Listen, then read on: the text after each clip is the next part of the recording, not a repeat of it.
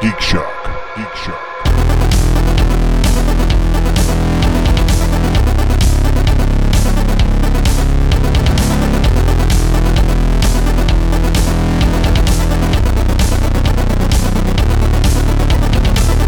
This dragon can't fly because one wing is broken. Oh, okay. But it's still eating those gnomes. You know what? You don't have to have wings to mange some gnomes. No, you don't. You don't. You don't. You know, ceramic or otherwise, Yeah. you are still a terror. You're a dragon. You're gonna outrun them anyway. Yes. Yes. And tell them about your old ceramic dragon obsession from the early 90s. No. No? Absolutely not. Holy Not gonna shit! tell What? that story? Dude, I was a nerd in my 20s. No, this is before that. I'm sorry. This is about the nerd in the 80s? When we went to Excalibur, like right after it had opened, and we were in the Okay. gift shop, and you were like, "Oh my god, I got to get out of here because I have an obsession with ceramic dragons." Okay, look, when And that was when Wow. you go to like the swap meet, and then there's that one seller at every swap meet that has like the plastic skeleton statues, the one in front of the computer, and Yeah. all the two dancing, and then they have that whole line of wizards and dragons. Yep. That was my go-to, and then Excalibur opened. Now Excalibur, when it opened in Vegas, is not like it is now. No. What? Yeah, now it's just like welcome to low rent Vegas. yeah. But Excalibur in the day, it was a massive, beautiful thing. Yes. For everyone, all ages. In the basement, you had all the games. Yeah. And the Kids in the jousting thing. basement, just kids in the basement. where you want 'em. Is exactly what they had. It was video games and your midway style games, Yep. and the whole lot. that Right. you It's could- still there. Just Yeah. nobody goes. Well, it's also stripped way down from what it was. Sure. It's not nearly as. But you know what? Overall, though, the Yeah. basement of Excalibur is intact. Okay. Because the games are there, that the joust is still there, it's Mm-hmm. all still there. But it's the second level above the casino, the ground floor casino, and the second level, that's where the restaurants were and where all the shops were. Yep. The shops aren't so great anymore, but when they opened up, they were pretty snazzy. Yep.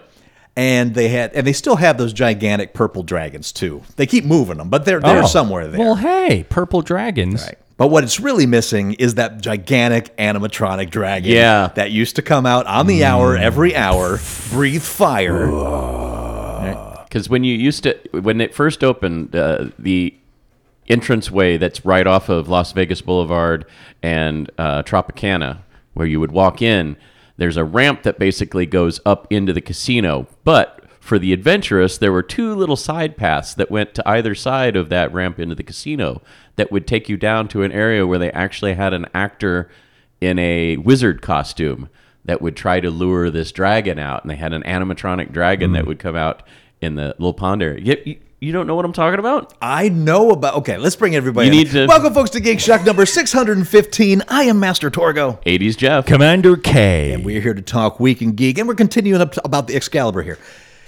It's I on don't- YouTube. You got to find the video of it. It's crazy. The live actor, I don't remember. The Yeah. animatronic wizard, I Yeah. remember. Well, there's the animatronic wizard that kind of sits above the hotel. No. Not that one? No, this Okay. animatronic with. Okay, let me lay out what the show was. Go ahead. Okay? All right, so. And there's still remnants there. If you are looking over the moat area to the right, you can see the wizard hut. Right. And you can still see the track that the dragon would come out from under the bridge. So every hour in the hour, this large, very large dragon would come out, glowing eyes, breathing fire out from under the bridge. And then all of a sudden, you would hear Merlin go, "What's all that racket out there?" And the door would open up to the wizard's hut, and an animatronic Merlin would move forward and shoot some Roman candles out of its wand, and the dragon would go back under the bridge, and then come on into Excalibur, and give you the whole thing. It's back in the 90s, in the Yeah. Oh, yeah. days of Family friendly. Yes. back when Kirsten was a cowardly lion. Yes. Yes. So, and again, there's remnants there. You can see what's left. Although I'm curious about this whole actor thing.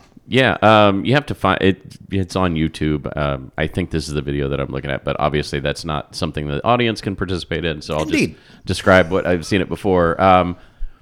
You have your big live show, like you're talking about, with the fireworks and everything. Yeah. But then they also had an actor down there in a wizard's costume, and he was like feeding the dragon, and dragon would come out like the. I think it might have just been the head. I'm trying to remember because it's been a while since I watched the And video. this isn't but just like a promotional thing that they created? I don't know. I vaguely remembered it. I remembered more about it when I saw the video on YouTube. But yeah, they actually had a person in like the costume, and trying to get the dragon to come out, and the kids were. Look, he's like, here, let me lift you. And they lift the kids up to show them the. And then the dragon would eat them. No. Kids would end up in the basement. There you go. Yeah. But We yeah. saw how that ended. Yep. So yeah, it's out there. It's out there if anybody wants to look it up. I want to go to Excalibur. Go It's down like the stairs a- into the basement and see that one kid standing in the corner, facing the corner. They placed the bodies in the machines.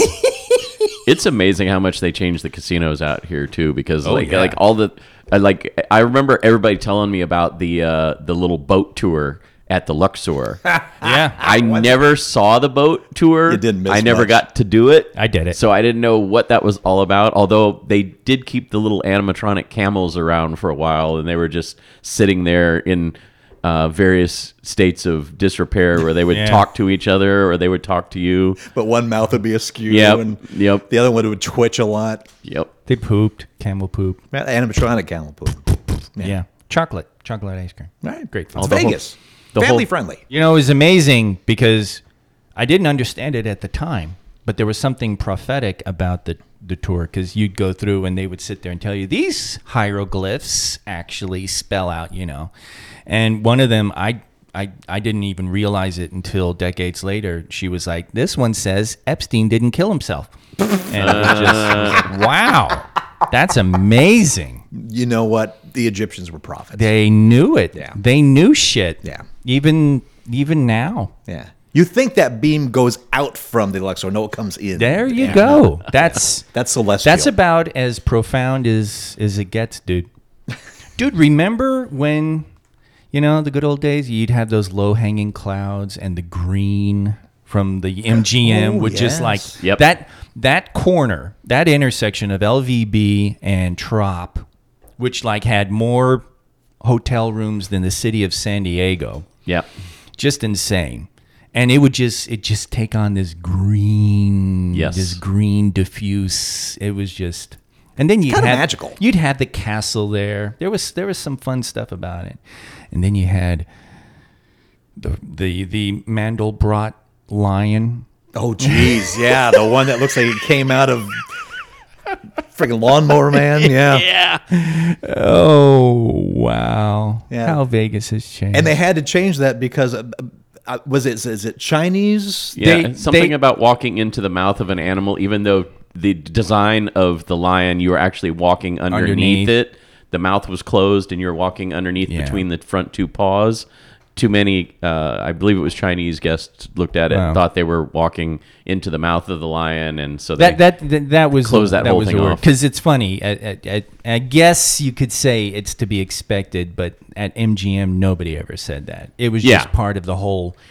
And I've never Because- gotten any confirmation on Yeah, that exactly. story either. I never have. And from what I've heard, Chinese people were like, "Man, Yeah. it's like it's So this is a Vegas myth. Well, I think so. Probably. I think it is a Vegas myth. But I think they just wanted to reutilize that space Well, because there's no entrance there now. That was where the Emerald City was, and the little balloon show with the wizard, and they killed all that to put in Hakkasan. And Yeah, I never got to see any of the animatronic Wizard of Oz show. I went. It was funny. I, as a person, I think I've said this years before. Also, I, as a person, went through like the little forest thing and everything. They didn't let us, as the Oz characters, go there because we made the animatronics look shitty. So we were not allowed. And it was so funny because, dude, they had that lovely little Emerald City, and we did campaign actually to take pictures, because we did our pictures for the guests. We campaigned to do our pictures on that yellow brick road that they had leading to the Emerald City, and they would not let us near the Emerald City. We did it a couple times for promotional stuff, but otherwise we weren't allowed anywhere near it. So where did they keep you then? Where did they put you? They put you in the game machines, right? With the bodies? Very Excalibur? close. We were actually in the corridor leading to the Grand Garden Arena theme and the theme parks. Oh, okay. So that area now, which is just a metric ton of shops and restaurants and stuff, that's where we were. And they literally just stanchioned off, because they used to have those stone benches in the middle of the corridor, where people could sit down. They stanchioned off one of those and set us up there for pictures, and because everything has to make money. They love the idea of having us, but it's like we had to generate revenue, so they had to concoct that picture thing and everything, and it was like, Jesus, just have us wander around and say hi to people. Oh no, gotta make money. That's only got worse over time. Yeah, every square foot has to be generating revenue, or it's considered. They don't consider it just not making money; they consider it losing money if it's not generating money, which it's not. It's just right. It's so stupid. It's just such a negative way of thinking. Yep. Thank you, Siegfried and Roy. They were actually, I say that non-Vegas people, because they were the first show that was actually revenue generating and financed itself. Yeah. They were the first big Vegas show that was not a loss leader. And that's when it all changed. Yeah. That's when Wall Street went, Yeah, all the corporations go, wait a minute. We can actually make money off of the shows? I can have profit? Yeah. Yeah. It's like, so wait. We can make money off of the gambling and the shows instead of giving the shows for free, so they'll gamble more. And eventually the buffets. Yep. We can profit off the buffets. Oh, motherfucker! And now it's nickel and dime everything. Oh my God! Everything. Welcome to New Vegas. And it's worse than the old. It keeps cycling over, because you said nickel and dime, and that's what a lot of people are complaining about, because of 2008 and the pandemic. They have dropped rates. They've given out discounts and deals, and it's brought people in, but they're not spending. It's funny. Our people numbers are great. I think we're actually, and some people say we're actually at like pre-pandemic levels. Yeah, don't let them fool you. They're actually making record profits right now. But they're also doing it off of little things. Yes, they're doing it off of little nickel and dime things, because big spending people, are just. I remember when we were talking about the buffets. Like the average buffet out here now is about $60 to $70 a person. Yeah. When I first moved out here, you could get a really good quality buffet for about $10 to $15 a person. Yeah. And it ain't Budget Vegas anymore. Well, when Golden Corral came out here, this is a franchise chain buffet, ladies and gentlemen. And when it came out here to Vegas, I was like, what the fuck is this doing in Vegas? And friends of mine were like, oh, it's a cheap buffet. And I was like, we can actually afford this. Holy shit, you were totally right. I have family members that absolutely love Golden Corral, and when I go home to visit and they want to take me there, I'm like, I'll pay for dinner if we can go somewhere nice. Red Lobster. I mean, well, Red Lobster is a step up from it. Exactly. But, but it's considered a nice place. Now, hey, mind you, some of the Bacchanal, you're paying a fist load of cash. Oh yeah, but holy shit balls, you're getting some for it. You're getting a lot. It's high quality food, and it's a lot of it, and a lot of different cuisines to choose from. Yeah, but it's I think on a cheap day it's $50 a person. Yeah, on a normal day it's around $70 to $80 a person. Yes, it is. So. Speaking of good things in Vegas, this show is sponsored by Alternate Reality Comics at 5300 Southeastern Avenue. So if you need comics, go see Ralph, because, goddamn, there isn't a better shop in town. Amen. Ralph is the man. He will give you the comics. The guy is psychic. He peers into your soul and pulls out that 4-paneled goodness that you yourself are going to like. Yeah. Personalized comics. That's right. absolutely. And right down the road, go to War Room Games if you're into the game thing, 2510 East Sunset Road. They just had their auction this weekend. And I was able to go for a little bit. Couldn't stay long because I had to work that day. Sucks, but that's the way it is. But they'll have another one in February, and we'll keep you informed when that one comes back out. But I didn't, I didn't spend much. Yeah. I spent $10 Yeah. at this auction. Normally I spend a lot, but there wasn't a lot of board games this time.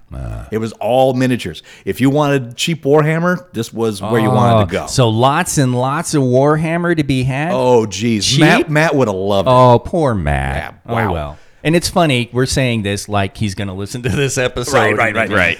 But I got Kingdom Keepers, which is a... Builder. Kingdom Builder? Yeah, thank you. Kingdom Builder, which is a classic, fantastic board game. Got it for $5. Ooh. And add on to, is it called Geek Fight? What's the card game that we have? I think it is Geek Fights, isn't it? That sounds right. But it's think so. the history add-on card deck, so we can expand our geek fight stuff. Everything has their expansions, dude. Yeah. There's so many for that Remember game. the Smash Up? Oh, That geez. They're Smash still Up? coming out with some of those. Yes. I stopped by Action Comics today, and it's like there's this splash of multitude of colors on one shelf, and I look, and it's all the Smash Up expansions, and it's like they've got like a dozen. Yeah. It's insane. But I sold a bunch of stuff at the auction. I got Yeah. like $250 of credit Whoa. at War Room. So, Whoa. and I was actually looking at the Smash Up stuff. I was like, maybe I should add a few more. Here's the Smash Up. Smash Up can be fun, yes. But I think one of the things I want to get from this is Whitehall. Whitehall is a board game. It's a one versus many game. Right up your alley. Right. One person is, and it's a hidden movement game. It's a mystery tracking. If you've played Stop Thief in the past or Scotland Yard, it's along that same vein. One player is playing a Jack the Ripper style person who has to deposit body parts in 4 quadrants of London. Todd. Everyone else is playing the police and detectives who are trying to track down Jack. Jesus. The rest of Geek Shock. This is your. Are you sure somebody didn't just ask you what your preferred board game would be, and you told them? So I've watched a few plays online on YouTube, and I think that will be one of the purchases. Wow. It's something I need in my library. My goodness.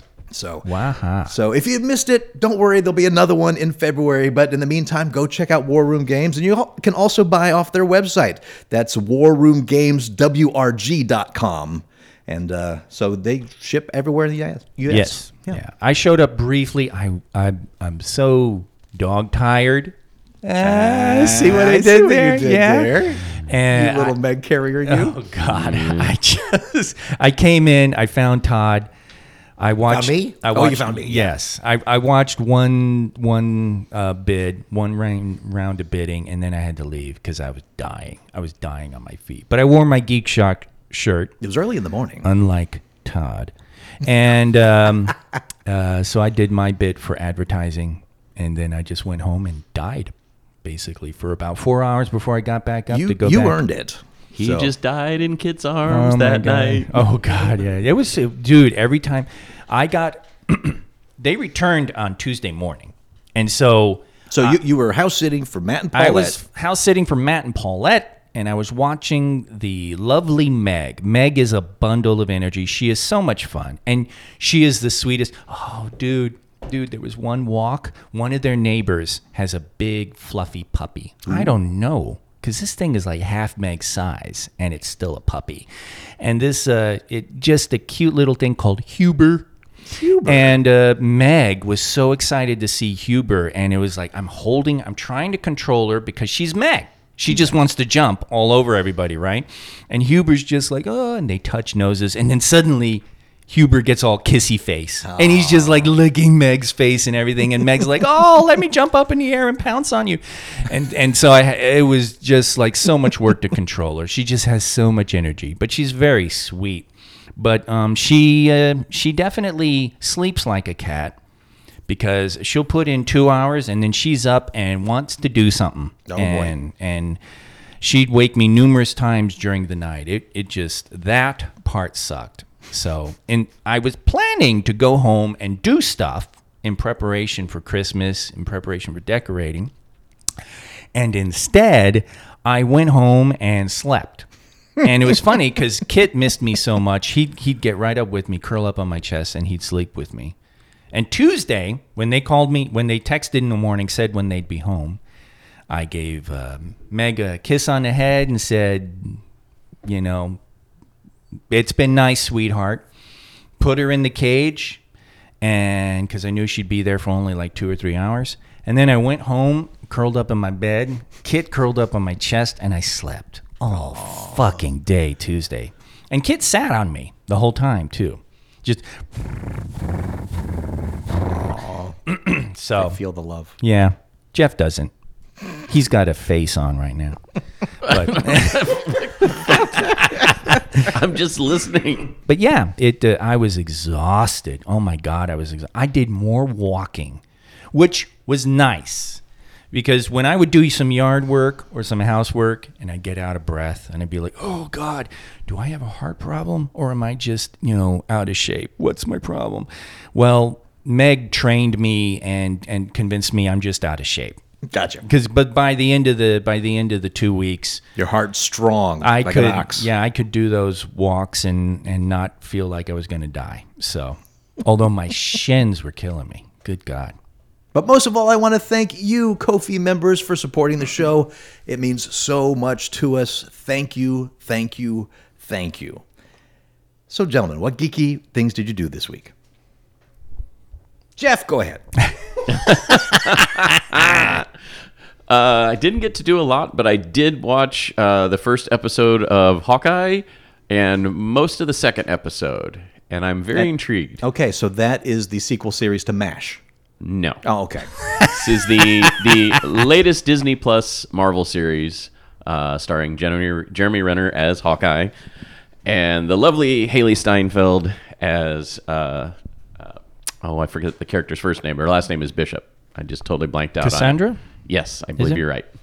Cassie? Yeah. Yeah, Cassie Bishop. What That's a right. talent. What a talent. Holy She shit. is. So, like I said, I'm only 1.5 episodes in. However, she is fantastic in this role. She's got that really good mix of like nervous energy as well as deadly accurate looking bow usage as well as great comic timing. So this is going to have, it's already had a couple of really nice action sequences, and it's a good mix of the action and the story and the little bits of comedy. So it's got a good feel so far. Like I said, only an episode and a half in. There's only 2 episodes on Disney Plus right now, but I'm definitely interested to see where this is going. Jeff has me intrigued now.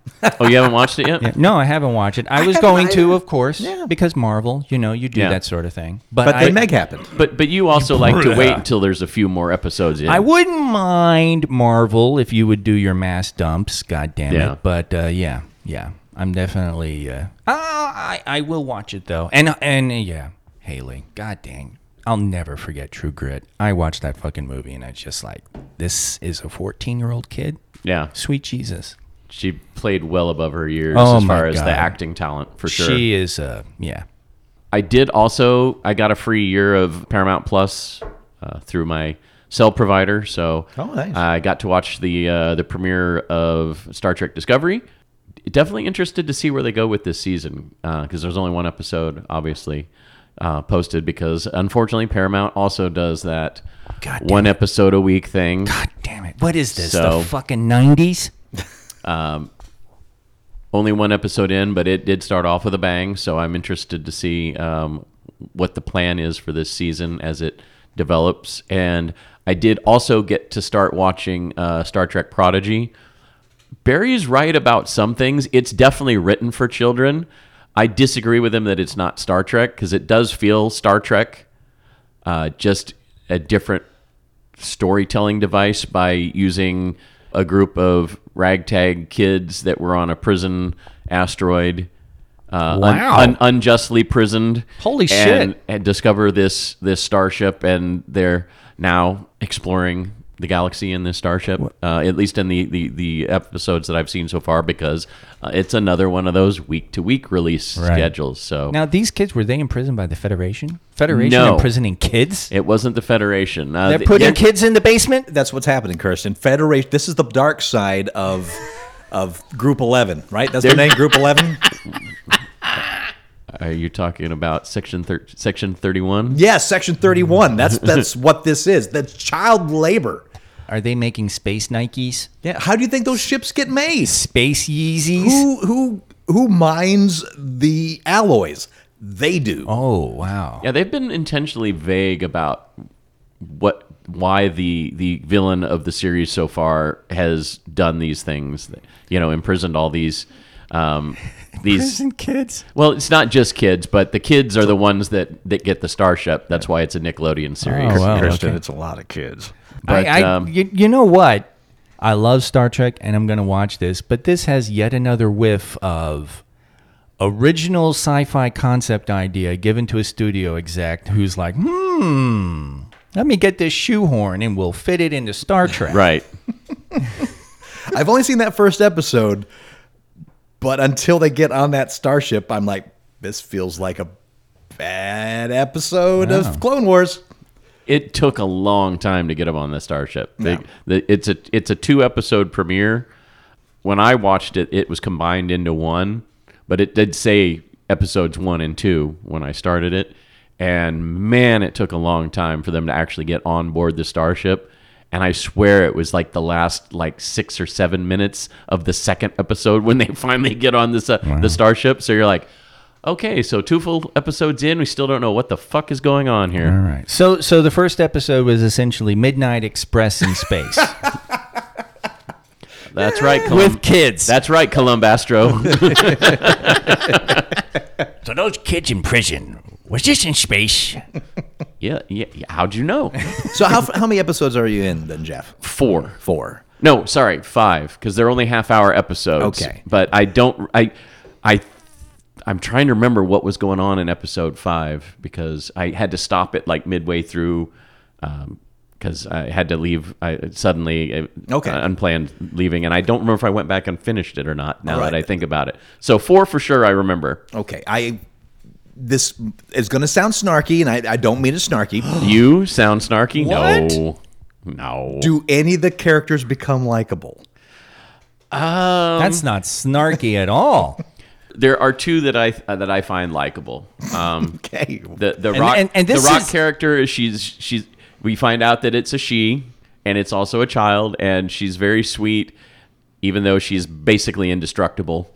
Well, you can still But be she sweet and definitely indestructible. she definitely seems to be, I would say, the heart of the crew because the others are so hardened and not willing to trust.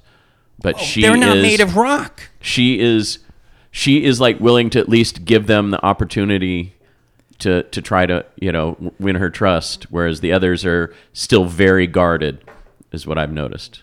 That's why the character's written. The lead character is really kind of annoying. He's an asshole. Yeah, I could see why he was a child slave. Wow. Oh my God! You guys are making me want to watch this more and more. I'm really sorry I'm missing out on something here. I guarantee it's the standard plot device where they're going to start him off as an asshole and then he'll soften and become likable. But as of right now, still not very likable. Wow, this is interesting. We are talking Star Trek, right? Not what I saw. He's the main character. He's undeservedly cocky. Believes himself to be much more important than he is. Self-appointed himself the captain of the ship. Oh, good. I mean, the list goes on and on. So it's all the standard Hollywood tropes of making that central character the focus of the series unlikable at first, and then turning them into a likable character. I'm interested to see how they plan on doing it, but they're definitely telegraphing their intent at this point. I want to have a series like that with a character like that, and just flat out name him Dunning-Kruger. let's not even right there next to his good buddy MacGuffin. You know, Right. Let's just put it all out on the table and not fight. Dunning-Kruger and MacGuffin. That's the worst law firm. There's the title of the episode right there. But there's some great spice private eyes. Clap, clap. You know. Anything else you do, Jeff? That's all I got for right now. At least all I can think of right this moment. It's been aside from the going to the auction. It's been a very busy week for me, but I was able to squeeze a few things in. And I want to talk about Adam the Woo for a second. I know he's a very polarizing figure. And he is for me too. Some of the stuff of his I don't like to watch because okay, Mr. Drone, just keep talking. Yeah. Standing by that lake. I haven't watched him in a while myself. But one thing he does really, really well is he puts together some fantastic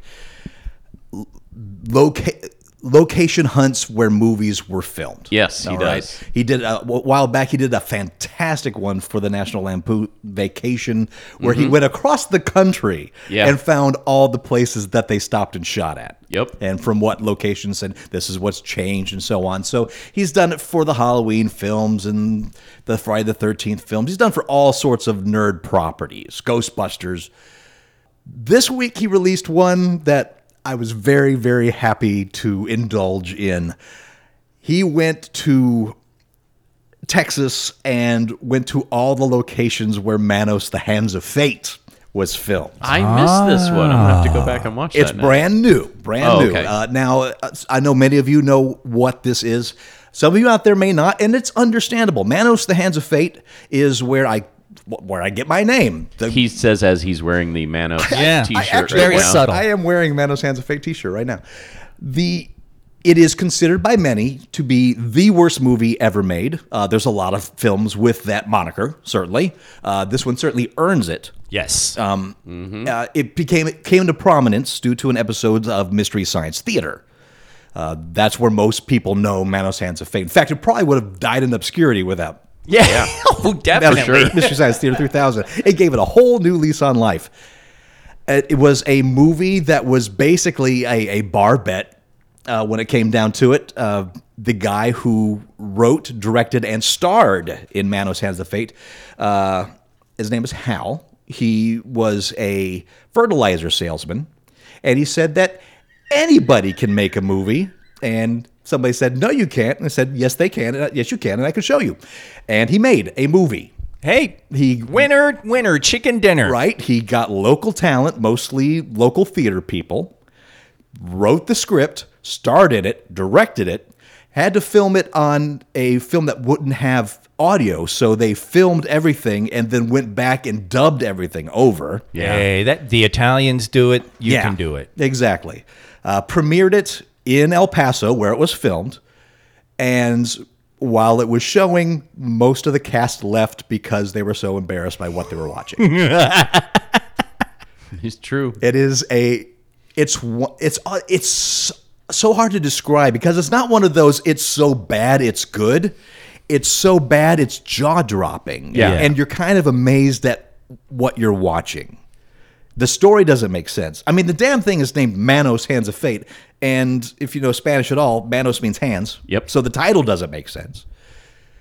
But I love it, mostly because of the Mystery Science Theater connection, but I come to love the film itself because of its badness and its background story, and I named myself on the show as one of its main characters, Torgo. That's why I'm Master Torgo. Well, two, right? Because the Master You're and right. Torgo. It's Master and Torgo, and it's a combination Oh, of those yeah, two. yeah. I like that how he tried to be humble. I only name myself after one character. Yeah, and not the one that's the most evil. And the nice one. The one that takes care of the place while the master's away. So Adam the Woo went to all the locations that are left, and let's face it, there's not many. Oh, yeah. Yeah, they filmed this over they the course tried- of like a week. They tried to erase it from history. Well, it was shot 30 plus years ago. Oh. Almost actually more than 40 Yes. years ago, right? Because it was Yeah. in the 70s. 70s, I think it was the late 60s. Holy so crap. yeah, almost 50 years ago, and San Antonio has way built up since then. Sure. And they've knocked down the house, but there's still rubble of the house that's there. Knocked down the house, Yeah, the but house there's is still gone. rubble. Yeah, there's still it's still in a pile. But what's amazing is that the pillars scene, the one where all of the altar is, Yeah. and where Torgo gets his hand burned, spoilers, and where all of the wives are, that exists completely. Wow. That is unaffected. That is like a, I don't know if it's some kind of monument. I think it's a monument to something. And they just purposed it into this for the film. And that is still there. There's housing developed all around it now. Right. But that's still there. That's still there. And it's still, and you can see the exact places, because when Adam the Woo does this, he takes film stills and shows you this. Here's the notch in this, so you can see this is exactly where they were when they filmed this. Right. And you can see every single place that was filmed. And the That's great. fact that Manos Hands of Fate almost has itself a thing to go pilgrimage to, it just astounds me. Well, dude, you just said it. You think it's a monument to something, but you don't know. I have no idea. It's immortalized because of the movie. Right. But it was made way before then. Yeah. Yeah. But it's So they tell us. right. But really, Wow. they should put a plaque there. So Manos was filmed here. Andy, get the clampers on Yeah, it. this is a clamper's job. That's this is a job for the clampers. To the clamper copter. So I know that Adam the Woo is not everyone's cup of tea, but if you are into Manos Hands of Fate and want to see what's left of what was filmed, he does a really good job of taking you to every single place that film was ever filmed at. I got to take my hands off to that guy making that movie, because if I'm going to make a movie on a bet, you bet I'm going to be the master. I'm going to have a harem. He wasn't the master. He was the guy that drives there. He was the husband. He was the what? he was the What? piece, he's the piece of What? shit husband. What? Yeah. What? Yeah. All these years, Yep. I've had this wrong. What? Yeah. The husband?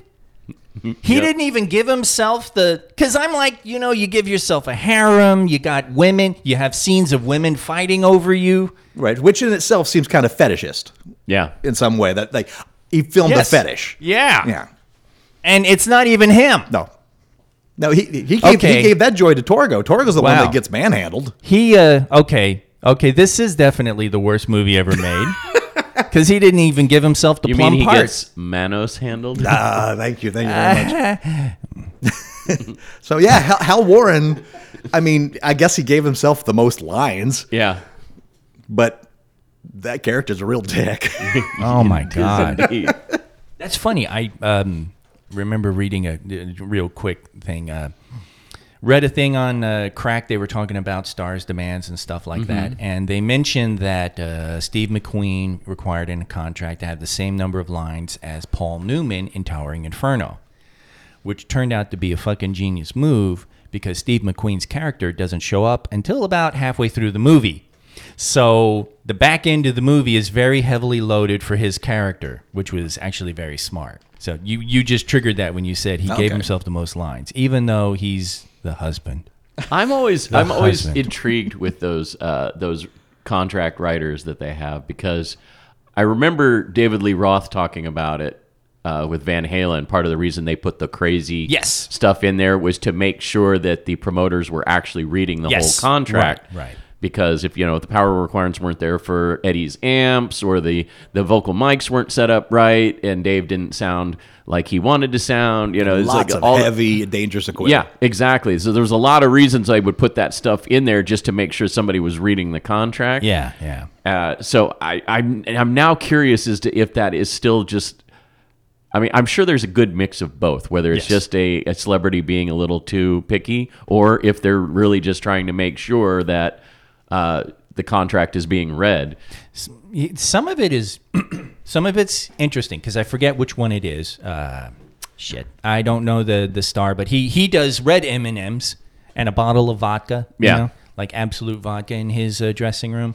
And then you got the one weird one. What is it with rich people and white?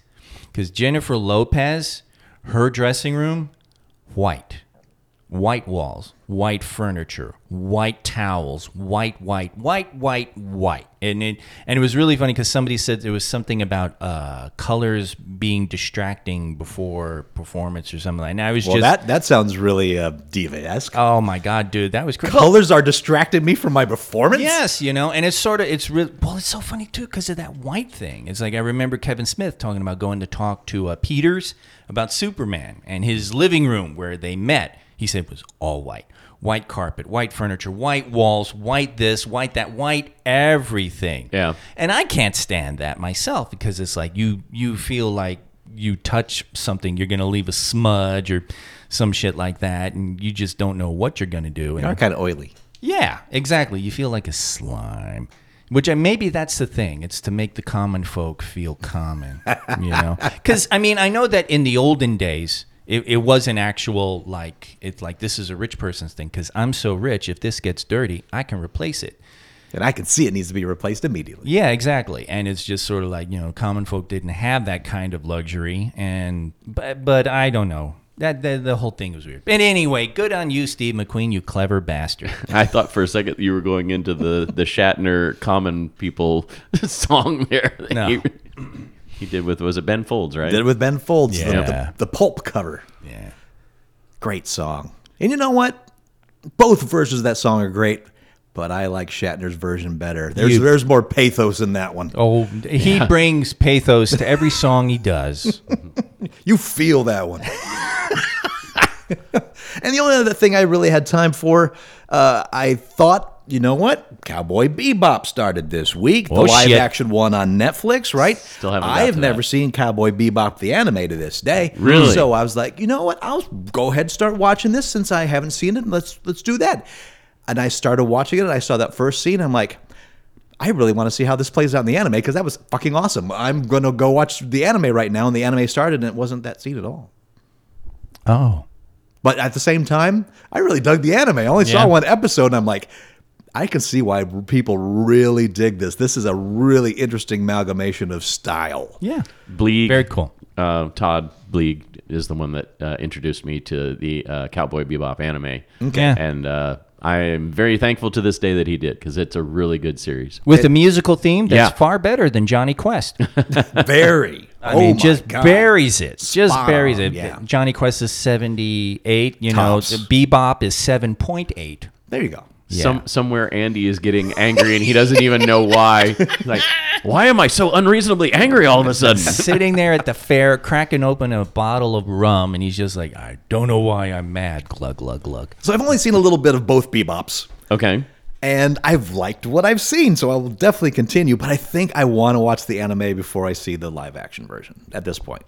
Just because I feel like the anime people are wanting to, the live action people are really, really wanting to bring in everybody, anime lovers and otherwise, that I want to see how much of the anime that they capture. But what I saw of the live action, I'm already down in. All right. I'm excited for it. Cool. Kirsten, what did you do this week? Well, what did I do this week? I took care of a dog. Yeah. I put a bag on my hand and picked up poop. I don't know. Is that geeky? Well, it depends. Did Nope. you sculpt the poop into something amazing? Meg's having some issues, so her poop really isn't sculptable right now. So I'll have to say no. Fair enough. I will not ask for any further detail. I did buy the Nerf Max Tough tennis balls. These are basically doggy super balls. These are rubber balls that are solid because Meg is an engine of destruction. Yes. She scared the shit out of me the very first day I watched her because I gave her a doggy tennis ball, which are made different from regular ones. Like within a half hour, I see her walking around with half a tennis ball in her mouth. Oh, my. And I'm like, half? Where's the other half? And I'm looking at it, I'm like, did she eat it? Oh my God. Because, I had that thing with that stray dog Yeah. a while ago. And so I'm like having visions of Meg getting a blockage. And I'm like, oh my God. And they just left her on the boat. There's no communication. Oh, shit. And I found the pieces. Because Okay, one good. thing Meg does that is good is she spits out plastic. She rips it to shreds, and then she spits it out. She doesn't swallow it. It's kind of like wax lips. Don't swallow that there you shit, go. people. Yeah. On second thought, don't eat the wax lips. Yeah, what are you doing? And the same thing with microphone cords. Yeah. Exactly. So show Tears to them like they were wax lips. yes, she did, dude. She demolished that ball. So, but she spat everything out. So I was like, thank goodness for that. But I can't have another scare like that. And I did some research, and Nerf, and it's funny because they're sized to go in the Nerf cannon, which is a ball launcher for dogs. Okay. That Paulette and Matt happen to have. Oh, wonderful. And I was just like, ooh, I'll get 2 of these and see what they're like. And they're like fucking super balls. They're solid. You bounce them. They bounce higher than, when you threw them. I mean, they got the whole, and they are tough. She would, and you would hear the crunch, crack, crack, crack, crack, and she didn't really damage those balls at all. And I would bounce them around in the backyard, and she'd just go crazy for them. So the Nerf Max Tough tennis balls are definitely gotta recommend. They're awesome. So in terms of geeky, at one point I did go home and got on the computer early, 7 a.m. It's early. To attend an online class. I actually attended a writing heroic fiction class. Heroic fishing. I love Heroic fishing. So you just, yeah, smart guy. That was God. Ha! To viewers out there, Todd got smacked by his own microphone. You can't prove it. You didn't hear a thing. But the Howard Andrew Jones, he's an editor who actually compiled the works of historical adventure writer Harold Lamb, who was a big-time adventure writer in the 1920s. And he was something special because he actually lived out in Central Asia when he was younger. He knew the areas, and he loved writing those stories. He wrote a lot of Mongol stories. He wrote a lot of non-white protagonist stories, but his most famous character is probably Killit, the Cossack. Killit the Cossack. And this is a Cossack who actually, he's got like maybe 24 stories of him wandering around Central Asia and East Asia, encountering Mongols, encountering peoples of various types. And he is a adventure writer who had a heavy influence on Robert E. Howard. So much so that sometimes when I'm reading Robert E. Howard's historical adventures, I get confused. Am I reading one of Harold Lamb's Crusader stories or one of Howard's? But anyway, we were talking about sword and sorcery because Howard Andrew Jones has actually written a few short stories and novels of his own. He's the editor of Tales from the Magician's Skull, which is a sword and sorcery magazine that puts out good quality sword and sorcery shorts. And it was really fun. He took excerpts from various pulp writings and adventure writings and talked about character development, entering stories. He's introduced me to the world of Richard Starks Parker, which is a crime novelist. Parker is this unsavory, he's like a anti-hero. But this goes way back. This guy was writing in the 50s and 60s. Okay. And Parker is this guy who works amongst the criminal element, but he's not quite as criminal as the criminals. And, he has to do a lot of outwitting and outfighting. And then, of course, there's tons of Robert E. Howard and Lee Brackett and stuff like that. And we talked about all sorts of stuff. We broke new ground in Robert E. Howard's scholarship. How so? Well, there is the story, The Tower of the Elephant, which is probably one of the finest Conan stories.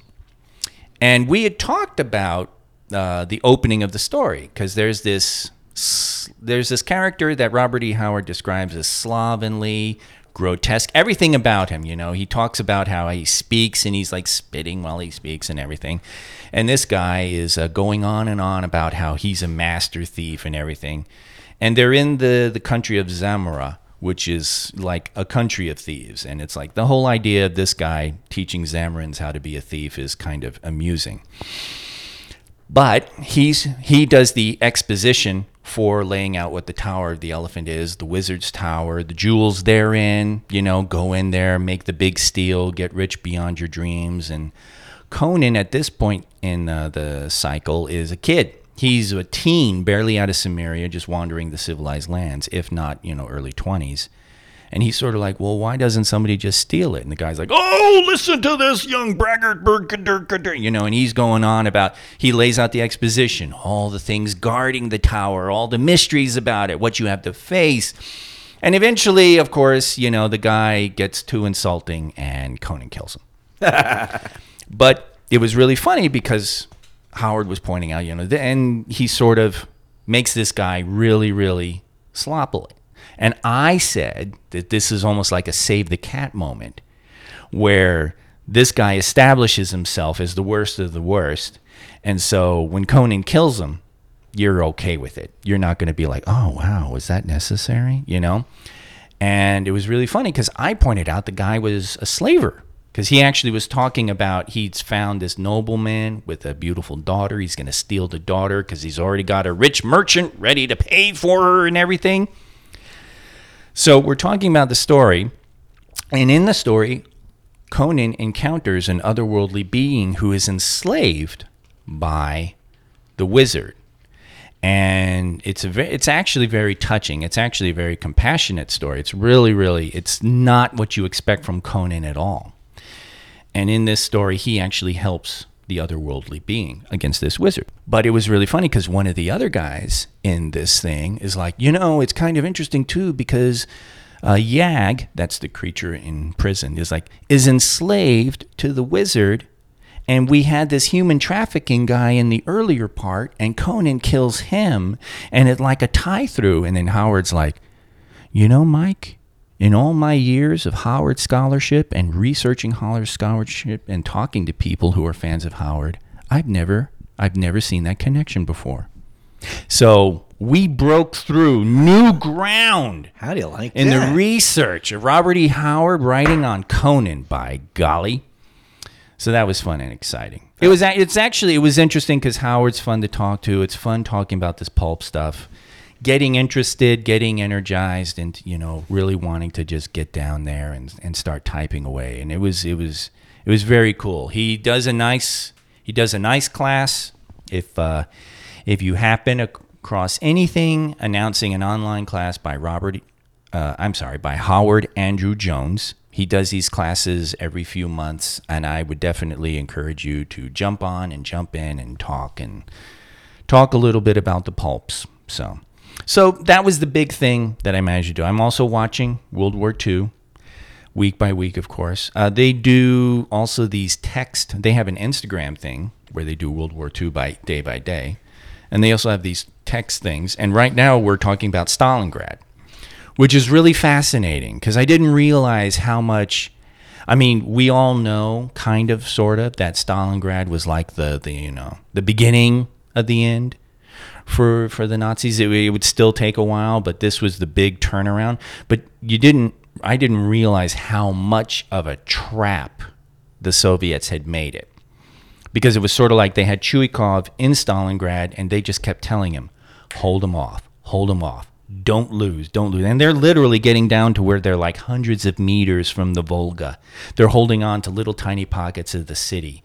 And it's just like the Paulus's army is just pressing down on him. Meanwhile, they're assembling 1 million Soviet troops to the north and to the south to execute this pincer and close them off, which even Chuikov did not know for secrecy's sake. And it was a total and complete surprise. And within days, within a matter of like 2 days, Paulus realized, I'm in fucking deep trouble. And everything had changed. It would still be months before Stalingrad ends.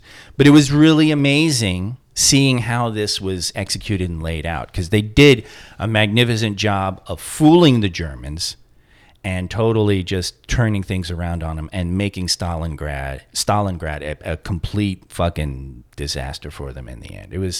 It's really interesting to watch. You know what game I think you'd enjoy, Kay?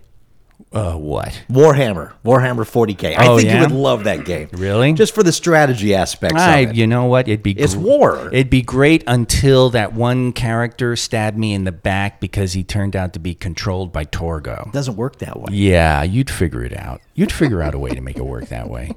You bastards. So, yeah, that was my thing. That's a good thing. I like that thing. It was a tiring week, but hey, Yeah, but you made some good stuff in there. You found some good things, especially Yes. that class.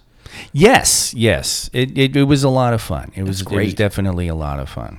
So Well, before we move on to news, and we have so many requests for you, Jeff. Jeff, Oh, Jeff. it's time for another bad impression from Jeff. So it goes back and forth. Okay. They're great, but then sometimes they're not.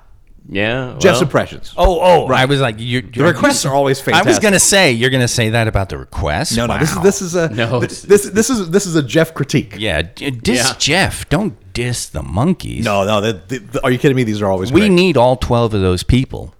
So we got so many in line here that I'm just going to take them as I've gotten them. So next up in line is from Microscoop. Okay. Jeff, I've sent you the script, Yep. and that is the script from Pulp Fiction, the Ezekiel speech, Yeah. the Great Vengeance speech. Yes. He wants you to see how you would do it as Dr. Evil. Oh, okay.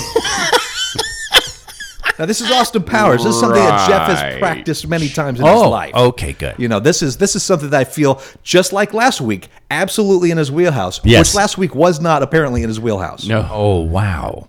It was just too far removed from seeing any clips of the church lady to try to.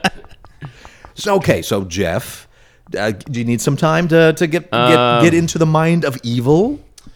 I think I can get there. You think you got this? Mm-hmm. All right, Microscoop. I present to you Dr. Evil in Pulp Fiction. The path of the righteous man is beset on all sides by the iniquities of the selfish and the tyranny of evil men. Well, Blessed is he who, in the name of charity and goodwill, shepherds the weak through the valley of darkness. Right. For he is truly his brother's keeper and the finder of lost children. over the little head. Had a little build up there. And I will strike down upon thee with great vengeance and furious anger those who attempt to poison and destroy my brothers. And you will know my name is the Lord when I lay my vengeance upon thee. You know what? That was pretty darn good. You know what? Without being able to practice it, Yeah, that wasn't too yeah. No bad. practice. If he That's the didn't have a rules. mic in his hand, that pinky would have gone up to Yeah. the side of his mouth. I almost put a pinky to the side of his mouth. Evil. All right. You know what? That gets me thinking. I want a fat bastard request no. of something. I don't know. Got to be something involving love. You know, Sure. just Because when you think fat bastard, love. Yes, Absolutely. exactly. Thank you, Microscoop, and thank you everybody who has sent requests. They are all coming. We'll do one a show until We're in until they're done. Right. It's an embarrassment of success, folks. It's just there's so many with so many requests. It's going to take forever. But don't think It's definitely a segment I'd never thought had legs. I thought it would be a one and done kind of thing, to be honest. well, it has nubs. Definitely, it can get around. It can get around. It's Eddie Murphy on that little skateboard Yeah, at the yeah. beginning of Trading Places. But just Yikes. because we have a few in the queue does not mean that if you have a request, you can't send it to us. Write it to us, comments at geekshockpodcast.com, and we will accommodate your request for Jeff. Yes, absolutely. So it's time to move on. Let's do some news you don't give a shit about. Oh, no. We do have a sponsor this week. Ooh. Mad Martrin turned in his sponsorship for his Ko-fi. But I can't use the sponsorship until the certain thing happens. So, and it might not happen in the show. It's very possible. I'm But confused. You're right. You're right. He set certain parameters for his sponsorship. I love certain parameter sponsorships. Yeah, certain things have to happen for his sponsorship to go forward. So So sponsorship with caveats. right. So he set the rules. I will adhere to the rules.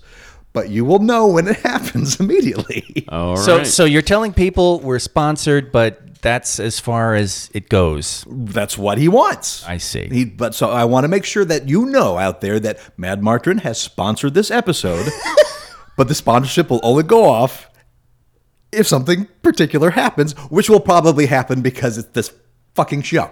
So, news you don't give a shit about? Yeah, Jeff is so confused. Lionsgate has released a trailer for a new action horror thriller titled Amityville Uprising. Ugh. What? This movie has nothing to do with the original Amityville horror franchise. To date, there has been 23 horror films made with Amityville in the title, some loosely connected to the older movies, others that just seek to use Amityville's notoriety. Many of these bottom the barrel schlock. So why doesn't MGM, who owns the rights to the older Amityvilles, put a stop to this? The answer is simple. They can't. The Amityville story is essentially public domain. Now, none of the individual Amityville films are public domain. However, the Amityville horror was based on a purportedly nonfiction book recounting the short time spent inside the Amityville house on 112 Ocean Avenue by the Lutz family, who claimed they encountered a demonic force that drove them away. This incident occurred roughly 2 years after the house became vacant due to Ronald DeFeo Jr. murdering his family with a shotgun. DeFeo also claimed demonic forces told him to commit the murders. The town the events occurred in is really called Amityville. The house really did once have windows that resembled eyes, and both the alleged Lutz haunting and the brutal DeFeo murders are considered historical events. Thus, those aspects of the Amityville franchise cannot be considered intellectual property and thus can't be subject to ownership by any particular studio. This enables any fly-by-night filmmaker to make a horror film, no matter how little it may incorporate the supposed historical events, and slap the Amityville name and iconography onto it in hopes of suckering in horror fans. So, we're still getting stupid Amityville B horror movies. In Amityville Uprising, quote, a chemical blast at a military base sets off a supernatural disaster in this tense action horror thriller as Sergeant Dash tries to keep the peace at the local police station. The explosion unleashes a toxic acid rain that dissolves the flesh of anyone trapped in it. Even worse, it can cause the dead to rise again and attack the living. Can Dash and fellow officer Nina Rossi figure out who is friend and foe, fend off the attacks, and defend their colleagues until the savage cataclysm subsides? Unquote. It hurts. Yeah. Okay. It sounds like the combination of three different really terrible movies. And it is. It absolutely is. And okay, I am not a huge fan of the Amityville series in general. Sure. The first one's okay, and then the rest are bleh. And I'm talking like the original three. However, there are things that you can do with this that will work and make it good. This is not one of them. There's nothing about this that even speaks to Amityville in any way, except that they're going to set it in the town of Amityville. That's it. I think you're right. It's gross. It's gross. And the fact that it's coming out from Lionsgate really kind of hurts. That's what, wow. Yeah, because Lionsgate puts out great things overall. I mean, there's been some stinkers, don't get me wrong. But I was going to say, they're not all winners. no, of course not. But overall, Lionsgate puts out quality material. So for them to put out this piece of shit, wow. And well, I guess it's doing its job because they called it Amityville blank and people are talking about it. Well, we're talking about it. I don't know if people are talking about it. We'll get them started, though. I'm not even sure we qualify as people, but we're getting there. That's okay. Once Jake gets a hold of it and flies into a rage, dozens more will know. This reeks of straight to Shudder. So if you're a fan of the first 23 Amityville movies, here's another one for you. Enjoy. I think it's already out on Blu-ray. Oh, wow. somewhere. It literally sounds like a mashup of Return of the Living Dead 3, Planet Terror from Grindhouse, And it's all on Precinct 15. with sprinkles of Amityville horror in there. No, I don't see any sprinkle of any Amityville horror well, in this. the name I think is, is the sprinkling. If at least the police station had windows that looked like eyes, then you know. You're right. Now it's officially historical. News you don't give a shit about. A man named Gary Bowser has pleaded guilty to piracy charges filed by Nintendo, which could see him spend 10 years in prison. Bowser, who was arrested in 2020, was a member of the hacking group Team Executor? Team Scuter? Not a member of Sha Na Na. He was captured when they threw milk in his face. Bowser... Wait. What? Wait a second. Are you telling me that you are bringing up a Sha-Na-Na Bowser reference and you don't get the milk reference? Well... That was his thing. He would strike the pose and someone would throw milk in his face. It took me a second, yes. That was what being a Bowser was in that group. It's been a long time since I've seen that show. For those of you out there, Sha-Na-Na was a doo-wop throwback group that actually played at Woodstock, but they also had their own variety TV show in the late 70s, early 80s. Yep. In which Bowser would strike a fist to his face pose and someone would throw milk in his face. That was pretty much the whole thing. But this Bowser, originally from Canada, was arrested in the Dominican Republic and then extradited to the U.S., where he faces 11 felony counts, including money laundering. The U.S. government claims that the group made, quote, at least tens of millions of dollars, unquote, from selling emulation devices allowing buyers to play pirated ROMs of Nintendo games. It also claimed that any attempt by the group to position itself as video game history enthusiasts was merely a cloak for illegal activity. Having entered his plea, Bowser has been ordered to pay Nintendo $4.5 million in damages and also faces another lawsuit filed by the company earlier this year. Bowser, who shares a surname with Nintendo president Doug Bowser, and of course the big green lizard who Mario spars with. Yeah, I was going to say, when's he going to be forced to release the princess from the castle? Of course, this is the first person to feel the company's legal force in recent years. Nintendo's been going after emulators and ROM sites aggressively, forcing many to shut down in face of significant fees. But of course, the big joke here is that Bowser was sued by Nintendo. Yep. It's a long sentence for a couple word joke. Hey, right in our wheelhouse. Deadline. Nintendo sues self. Wait, what? And finally, news you don't give a shit about, one close to our hearts, one especially close to Kirsten's heart. What? The ill-fated theater subscription service MoviePass, which set out to disrupt the movie business back in 2017 before flaming out spectacularly and a short time later, is reportedly eyeing a relaunch. According to court documents reviewed by Insider, a Southern District of New York bankruptcy court judge officially gave rights over to MoviePass co-founder Stacy Spikes after Spikes placed a bid for an undisclosed amount with Helios and Matheson Analytics, the platform's former parent company. Quote, I can confirm that we acquired MoviePass out of bankruptcy on Wednesday, Spikes told the Insider on a statement. We are thrilled to have it back and are exploring the possibility of relaunching soon. Our pursuit to reclaim the brand was encouraged by the continued interest from the movie-going community. We believe, if done properly, theatrical subscription can play an instrumental role in lifting movie-going attendance to new heights. Unquote. If it's done well. When it launched back in 2017, the essential conceit of MoviePass was that subscribers would pay a $9.95 monthly fee in exchange for access to a movie ticket a day. Any film, any theater, any market. People signed up in droves. While the entire operation was initially subsidized by investors, the thinking was that a massive subscriber base would be enough to incentivize big theater chains like Lowe's and AMC into inking deals with the service. The company also had ambitions of making up for its losses on movie tickets by being a data-driven marketing operation. In other words, selling your data to third parties. except that the chains refused their offer and it never truly happened.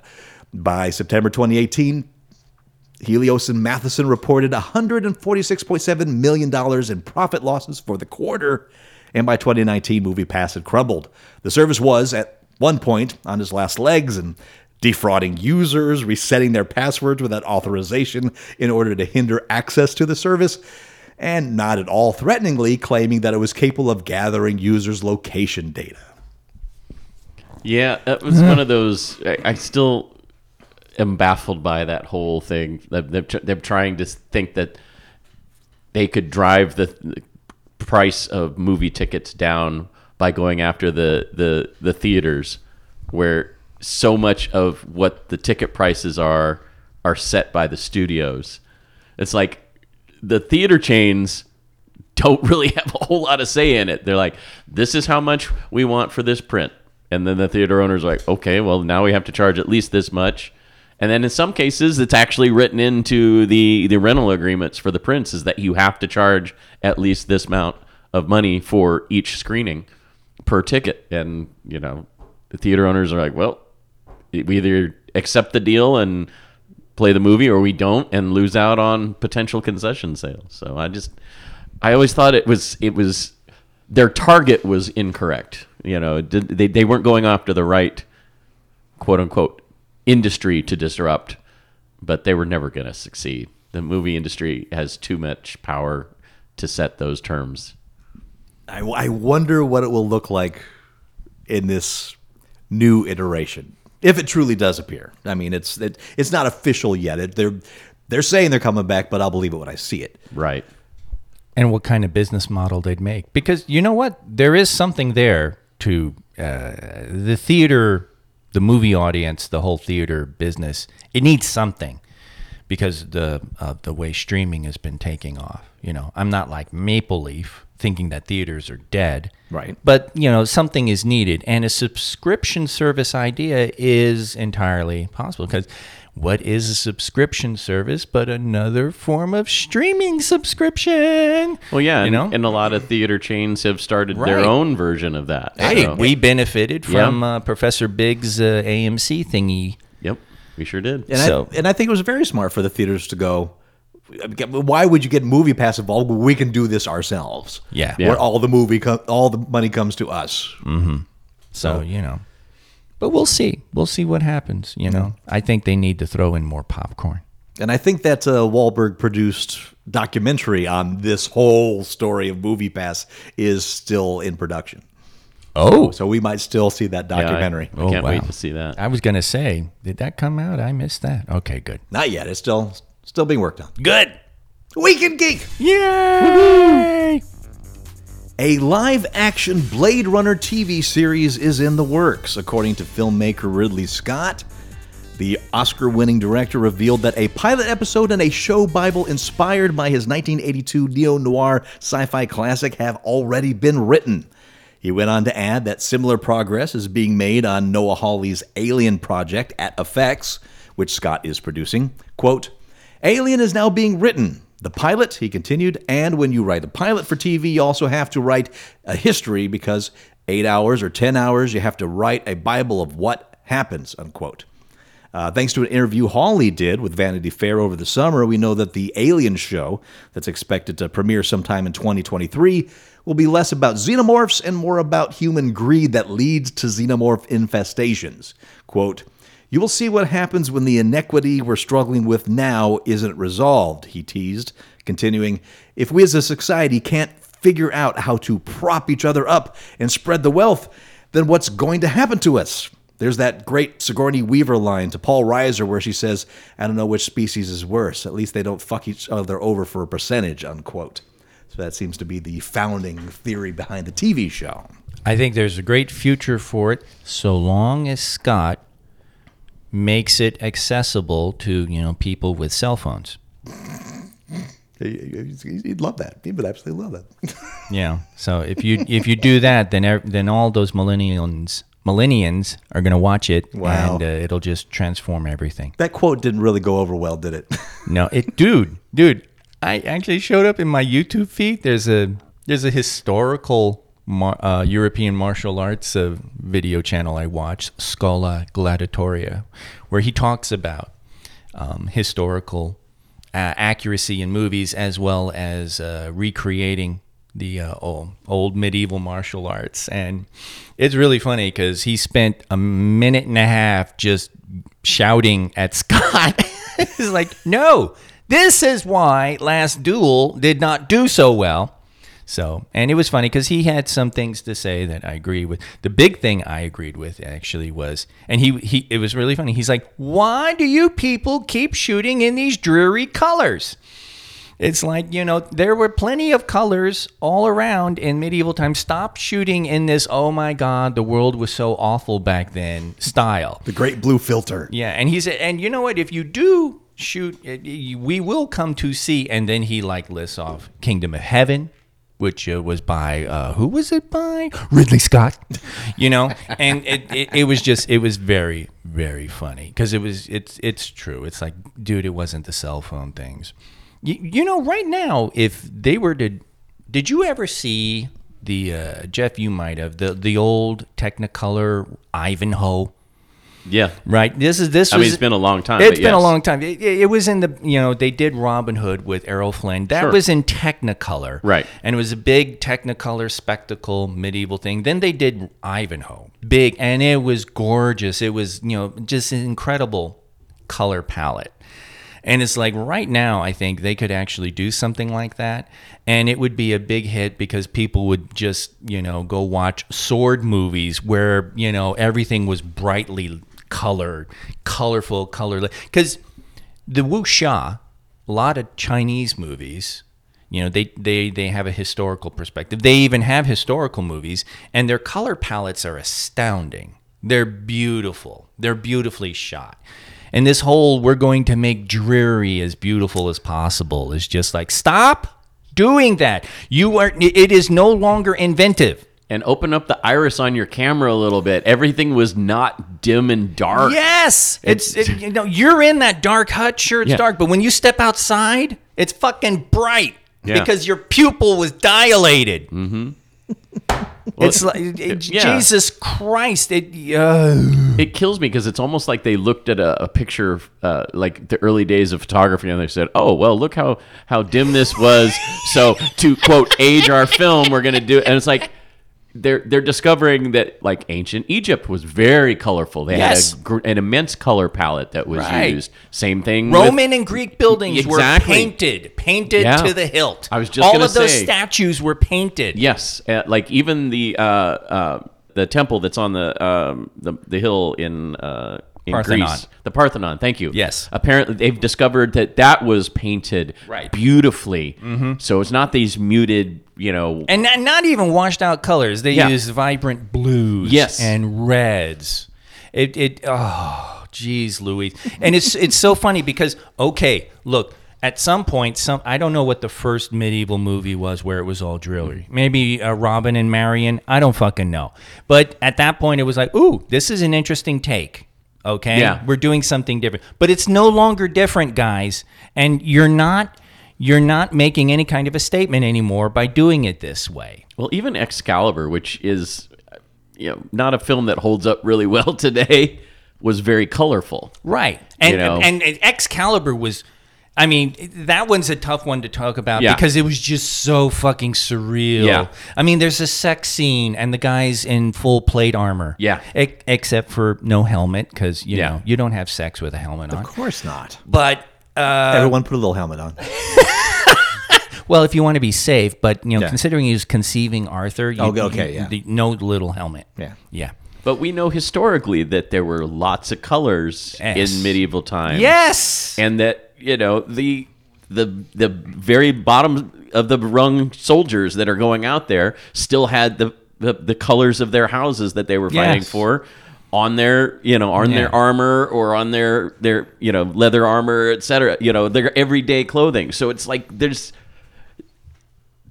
historical documentation of this. We have artifacts from that era that would show the colors and why they do that whole muted, very gray. Yes. Sometimes It's not even a teal wash. It's like, is there such a thing as gray wash? Because that's what they're doing. The over contrasted gets me because it's like you've got these super ridiculously dark blacks, and then you have these really sharp grays and whites, and it's like that's not what it was. Yeah. And once again, as an individual film, that can be interesting. Right. But now that you've made it a genre-defining trope, it's totally lost its punch. It's just crazy. I mean, this guy was going off, and he shows a picture still, and it's funny because Matt Damon is wearing this great helm that apparently has a cutout for half his face to show. And it's a funny stylistic choice, right? I actually am like, oh, that's kind of cool. He's ranting. He's hating this helmet. Yeah, historically, it probably wouldn't be a good idea. Yeah, no, it wasn't. It didn't exist. But I think it was great fun. But nevertheless, it's just like, then he shows another still, and it's that gray wash. It's just ridiculous. And Damon's character is wearing some kind of surcoat that is, it actually looks French. It looks blue with fleur-de-lis. I don't know what the hell it is actually, but even the blue and the gold is like so muted. It's just, it's like there was a volcano and ash was dumped over everything, a thin layer, and it's just stop. Just stop. Just stop. And why do you have to make it cloudy all the time in those medieval films too? It's like it's always overcast. You know and what? It's like Yeah. it's always Well, to be fair, a lot of raining. those take place in Britain, and that Hey, kind of makes well, sense. you know what? You know what? There's a sunny day in Britain now and then. Every seventh year. Oh, jeez. That's when you know the Antichrist was conceived. But no, grimdark is a tone, not an aesthetic. Yes. Yeah. So, I mean, even the inventor of grimdark, Warhammer 40K, in the grimdark future, there is only war. That's where it came from. The armies are fucking colorful. Yes. Yes. It's dazzling. It's dazzling. Even the Empire, even all that Imperial stuff where they're like wearing black armor and stuff. There are accents and there are touches and flares as well as their banners, which makes total sense. If you have a sea of gray-black armor, you need to identify officers. You need to identify your special personages and stuff. You're going to have stuff that stands out. It's just crazy. Quit trying to beat over our heads. Life was miserable back then. We get it. Okay, it sucked. But, hey, we're here for the sword fights. Yeah. I said, I want to watch, Matt Damon. And actually, Matt Damon and Ben Affleck didn't fight. It was Matt Damon and Adam Driver. Yes. But, So, Goodwill and Kylo Ren going at it. Right. That's what we're there for. Yes. So now that we got that all out of the way, what do you Yes. think about the Blade Runner TV series? What about it? Now, this is a sequel to Blade Runner 82, not 2094, 2044, 2049. That it's all kind of up in the air. It's assumed as much that it's maybe not even a sequel. It might take place in just that universe. Okay. We don't know a lot about this. Because the still I saw for that article was something from 2049. Right. Because what's what they got? Which is funny. But that could be, actually, I think that could be very exciting because they created quite the vibrant world. So whether they get deep, I wouldn't even care if they got too deep into replicants or not, But I'm sure they will. It'll be all about hunting those poor replicants. Sniff, sniff. They'll figure in some way. Yeah. Yeah. But that actually, I think that could be cool. I'll look forward to that. I'll watch it on my cell phone. Yeah. give it a shot. Yeah. I'll even move to landscape. Ooh. Yeah, that's right. Ridley would be proud. Yeah. I hope he thinks of that. We're going to get those fucking millennials, so we'll film it all in portrait. Stanley Kubrick would be happy, but, Well, yeah. Anyway. Dark Horse, in collaboration with Lucasfilm and Disney, has announced a new line of all-ages comics and graphic novels expanding the Star Wars galaxy. Beginning in spring 2022, readers can expect adventures in every era from the High Republic through the rise of the First Order. Dark Horse is doing Star Wars comics again. I didn't see this coming. The seesaw between Marvel and Dark Horse, just back and forth and back. Is this concurrent with the Marvel stuff, or has Marvel lost the license? What's going on, Todd? But how could they lose? Yeah, I was gonna say how could Marvel lose the license? You know what? I don't know. Honestly, I have no idea how to read this story as far as what it means, because we know that the comics from Marvel are all considered canon. Right. So if you read it in the comics, that means it affects the movies affect the comics, and then if you read it, it happened in the Star Wars universe official. Right. Doesn't say anything about the Dark Horse thing. I don't know if that's going to be considered canon or not, or if they're just telling Legends stories. I've no friggin' clue what this means. Now, and High Republic, that's the New Republic, right? Isn't the Old Republic the Old Republic? What's the High Republic? That's the one that opened up all the cannabis shops. Because I was going to say that it's like, that almost sounds like it's going to be covering all that history between the Battle of Yavin and the death of the Emperor. The High Republic is what you'd have to be to put me in the room with the Ewok, because I'm not going in the room with those human flesh-eating creatures. Are you kidding me, dude? Dude, I'm sure that your next dose of ketamine, those Ewoks will be dancing all around you. No, that's a bad acid trip. That's what that is. Because Gus, I know that they're not singing praises of anything. They're singing "Turn up the ovens higher" because this guy's going to be tasty as hell. Yub. That's what they're singing. That's what they're not saying. Yub. They're saying yum yum. That's what they're saying. High Republic. That's well, I'm glad that Snoop Dogg is getting involved with the Star Wars universe. Yeah, Seth Rogen's writing the script. Yeah. Soul Plane. Well, now there's a Soul Star. You just see a big old Death Star. It's just smoke rings coming out. Yeah. Oh, smoke rings. Yeah. Dude, it writes itself. Oh, yay, weed humor. Can't get enough of that weed humor. I know. You thought it was over with, oh, shit. What was it called? Cheech and Chong. I thought it was over with Cheech and Chong. Fanboys. Or Scary Movie. So didn't Fanboys have a little bit of weed humor? A little bit. It wasn't It wasn't overt. the movie. Yeah.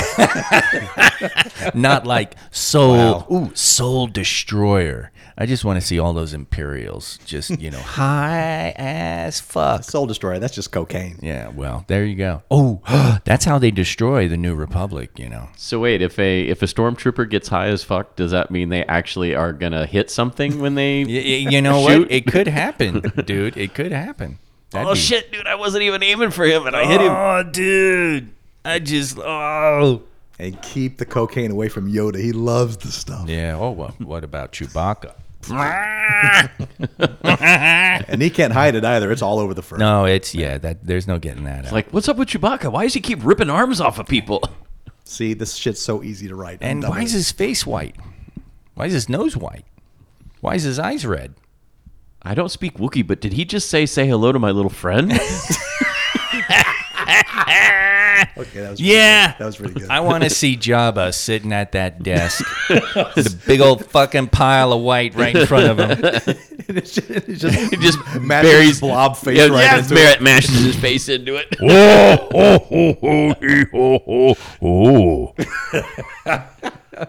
Okay, that's pretty funny. See, Todd, drugs can be funny. Well, they always are, but not as movies until now. Oh, wow. Yeah, there you go. Taika Waititi confirmed that he will be tackling a big screen adaptation of The Incal, I-N-C-A-L, the graphic... Torpid Torgo's Torturous Tongue Twister, brought to you by Mad Martrin. There we go. Where was it? You were talking about the Incal. Yes, a series of graphic novels created by the legendary duo of writer Alejandro Jodorowsky. Do you have to do this each time now? Torpid Torgo's Torturous Tongue Twister, brought to you by Mad Martrin. Holy shit balls. This is going to be a 3-hour episode. And illustrator Jean Girard. That's Mobius. Giraud. Torpid-Torgos Torturous Tongue Twister, brought to you by Mad Martin. The series, which first kicked off in 1980, follows John Diffoul, a lowly detective operating a seedy dystopian now it's once per story. Operating in a seedy dystopian world, who finds his entire life upended when he stumbles upon a mystical artifact called the Inkle. This unintended discovery puts Diffoul in the sights of powerful enemies like Metabaron, the galaxy's greatest warrior, and tasks him with saving all life everywhere. Waititi compared Diffoul to Jack Nicholson's private detective Jake, is it Gitz or Geitz, in Chinatown? Geddes, right? Geddes, I think. Torpid-Torgos Torturous Tongue Twister, brought to you by Mad Martin. Now I'm not going to say the right pronunciation. Quoting Waititi, he doesn't really know what he's doing. He looks like an idiot because he's got that big piece of gauze over his nose and stuff. He's sort of bumbling his way through this thing, and I just love the idea of someone who has no idea what he's doing in his life, who is then being charged with saving the universe, unquote.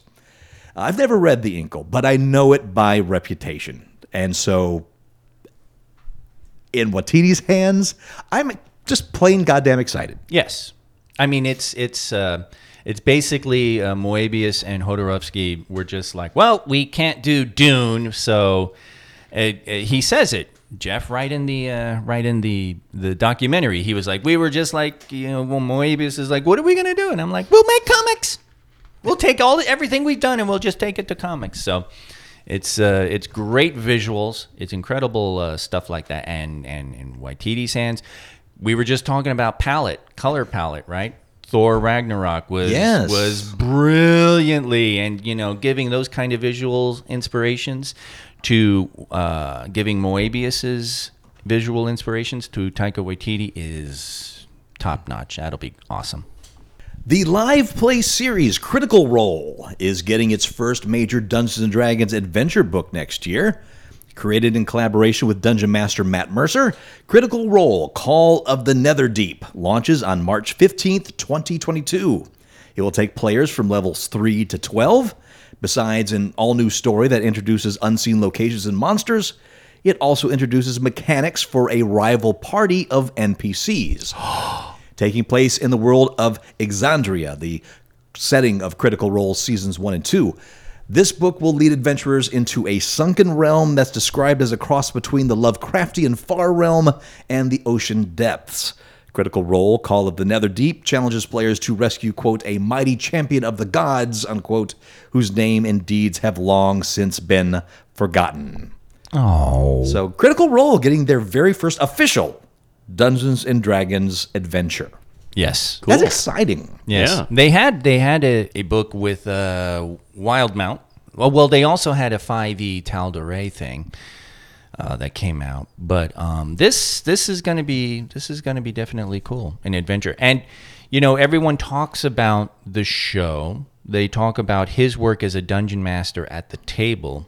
But he's wildly imaginative with his story stuff, dude. When you hear him talk about all the backstory he had for stuff that didn't even get touched on, or he talks about if you guys had done X instead of Y, then this would have happened. He'll go on, and it's amazingly creative. So this is a great source for wizards to tap into. They wouldn't, I think he could out Ed Greenwood if given the opportunity. They probably won't do that, but probably not. They'll get plenty of good stuff anyway. I think it will make both a boatload of cash. I think yeah. There's a lot of people who want this. Yes. Who want the Critical Role experience. Mm-hmm. And what better way to experience it than say, oh, let's do the official thing then. Get the book, get the monies. Let's keep getting it. Disney is moving forward with the reboot of Flight of the Navigator, with Bryce Dallas Howard attached as both director and producer. Justin Springer and John Schwartz will also serve as producers. No word on who will be writing the screenplay.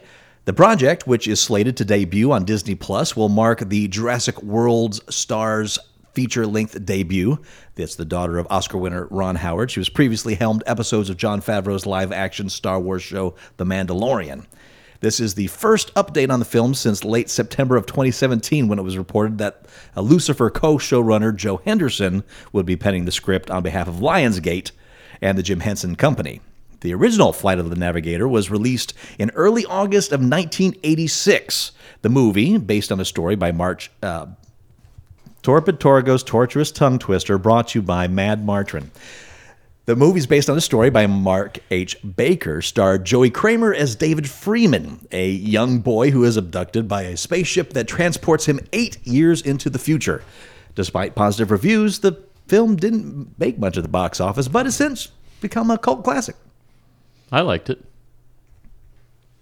Way to chime in there, Jeff. That's way to add to the conversation. No, I mean, as a kid watching it, I mean, yeah, it's, it speaks to kids because it's like you go on the adventure, you get to meet friendly aliens versus like a lot of times in movies you get the evil aliens that are out to get you and so forth. So I don't know.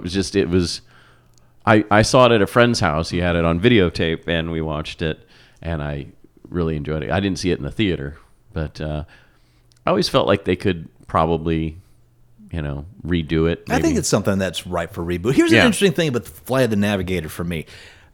It's one of two movies I put side by side to each other because they have that same kind of feel. Explorers. Right. And Flight of the Navigator. Now, here's the thing. I've watched both of them probably equal amount of times. Sure. Recording them off of TV or whatever, on VHS, and just watching them over and over as a kid.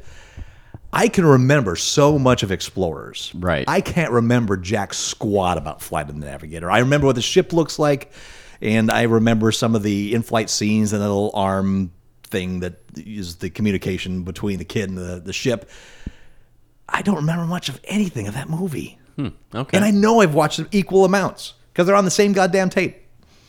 I got nothing for you there. I mean, I remember the movie. I guess what I'm trying to say, Jeff, is I liked it. Okay. I still want to see that documentary about Life After Navigator about the kid that's the star. They made a documentary about the kid? Yeah, because apparently he had some mental health and substance abuse problems post. Oh, wow. Post Flight of the Navigator, and but it also gets into like the origins of the film, how it got made, etc. So. Something tells me that's not the heart of the film. It was on Amazon Prime, but it was like a pay to watch thing, and I think I put it in the queue and then just forgot about it. So one of these days I'll have to remember to watch it. How could you possibly lose that in the myriad of things to watch, Jeff? I can't imagine why you could like lose something. Every week something new is like, oh, I want to check that out, or something that I used to watch comes back around, like with new episodes, and it's like, damn it. Just this week, Jeff, we got the live action Cowboy Bebop. Yep. Right? Which I still haven't got to. We got The Wheel of Time on Amazon. Oh, I watched that. Did you now? I watched that. Did you watch that? I watched the first episode. I watched the first episode. Oh, okay. Do you want to talk about it? Well, I don't know. I was holding off because I hadn't seen any more than that. So I'm like, maybe I want to watch a little more before I talk a little bit about it. Right.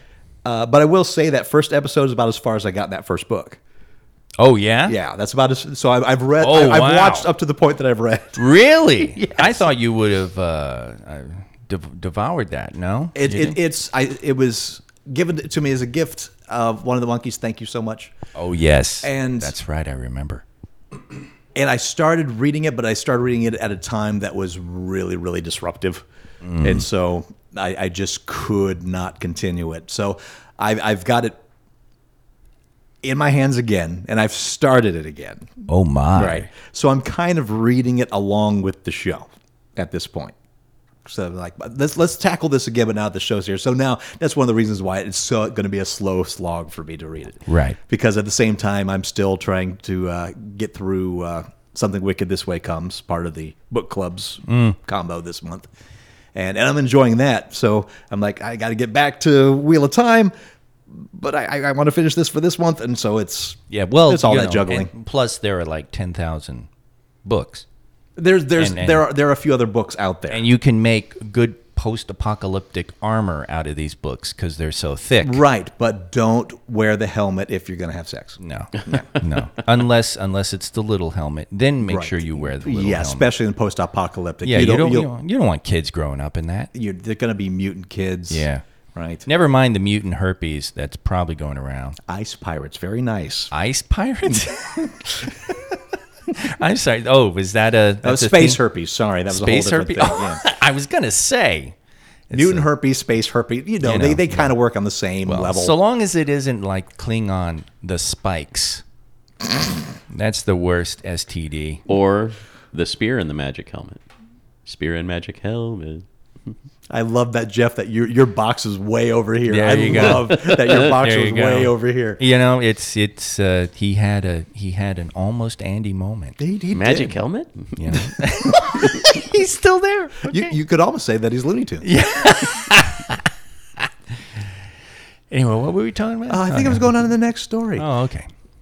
Though the original Atari 2600 has long been off the market, anyone with an Atari game cartridge can still plug and play if they've got a working old-school Atari console, or at least a newer licensed platform like Hyperkin's Retron 77, amongst others. I got some kind of emulator from this Dominican Republic company. Well, as long as your name's not Bowser, you're all right. Okay, good. Now Atari is rummaging through its retro gaming library, debuting a new publishing platform called Atari XP that puts its titles back onto Atari 2600 cartridges. Atari XP isn't aimed at reissuing classics like Asteroids, Space Invaders, or Centipede. Instead, Atari is using the program to give rare and never-released 1970s and 1980s titles their first ever cartridge debut. That means under-the-radar games like Aqua Venture, Saboteur, and Yar's Return, none of which ever saw a wide release on the original Atari 2600, will at last be packaged and playable on Atari's throwback cartridge. The idea behind art... God damn it. I can't even... I can't even read my goddamn punishment. Torpid Torgo's Torturous Tongue Twister, brought to you by Mad Martin. Do you have to say it again because you flubbed the first? Yeah, really. No, there's nothing else to say if I flub that. Unless I start, I'm not even going to. My brain doesn't even want to go through that cycle. No. That's what that is. No. No. So the Atari, the idea behind Atari XP, says the company, is to begin making available collectible physical games, beginning with never released and rare Atari games from the 70s and 80s. That titles include games that were completed but never received official release and were only released in limited quantities, as some, as well as games for which physical media has now become extremely rare and therefore hard to find. As of now, Atari XP's launch lineup is limited to the 3 games I've already mentioned. A sequel to the 1982 Atari original Yar's Revenge, Yar's Return appeared in 2005 for the Atari Flashback 2 console, bridging a 23-year gap between the original and its successor. So that game's actually seen publishing if you got that specific Flashback 2 console. I remember Vlarg weighing in on the whole Yar's Revenge development team and stuff like that. So there was a lot of hate. This is when they did that remake of Yar's Revenge for modern consoles. Modern being, I think, the Atari, the Xbox 360 at the time. And yeah, that was not well received by many. Yeah, including some of our own. That wasn't because Atari, right? They did the fancy entire lineup in the joystick thing, didn't they? Not the entire lineup, but a selection of games. I have that one. It's got like 4 or 5 games on it. I'm trying to remember. Just a nice showcase of how technology has changed. Yeah. The joystick is the entire fucking system and games. You literally plug it right into the TV and you can and turn it on and you can play the games. Yeah. I remember that's when they released a whole slew of those style of things. Yeah. You'd find almost a whole Walmart section of them. Yeah. Yep. Yeah. A Namco thing and a Intellivision thing. And Intellivision. Intelligent television. Wow. Commodore 64. They still really haven't. I mean, I think there's an emulator of Commodore 64 now. The keyboard is non-functional. So Yeah. you can only play certain games that didn't involve keyboard action. Like you can't play an Infocom game on it. True. But you can probably play like, I don't know, their version of elevator action. And wasn't there actually Jumpman. a Commodore 64 keyboard? Yeah, Like there from- was. There's even a couple of Commodore 64 homebrew kits out there now where you can basically build your own fully functioning Commodore 64 from parts. And then there's a few like Raspberry Pi based Commodore emulators that people have put in a like 3D printed enclosure, so it looks just like a Commodore 64 and it can still run the code. Wow. But the actual internals are so much more compact. It's ridiculous. Yeah. Sure, and it probably runs a little faster. Yeah. The old Commodore, you'd have to load up a game, comma 8, comma 1, and Yep. then leave the room to get a snack. My dad got me the cassette tape. Oh, even better. Yeah. Press play on tape. I Yeah. could never get the tape to work. I liked the cartridges though. You just plugged it in the back and flipped it on, and then you go right into the game. no But loading time. no Great. loading time. The worst was the Commodore games where it had multiple discs and you had to do the disc swapping. Oh, those took forever. Yeah, but some of the best games, but yes, indeed. Hell, fact, I I- remember I think it was Ultima 5 that if you crossed a certain part of the map, Yep. that you had to turn a new disc. So you didn't want to go into that territory ever. Yep. Because you didn't want to go through all that load time.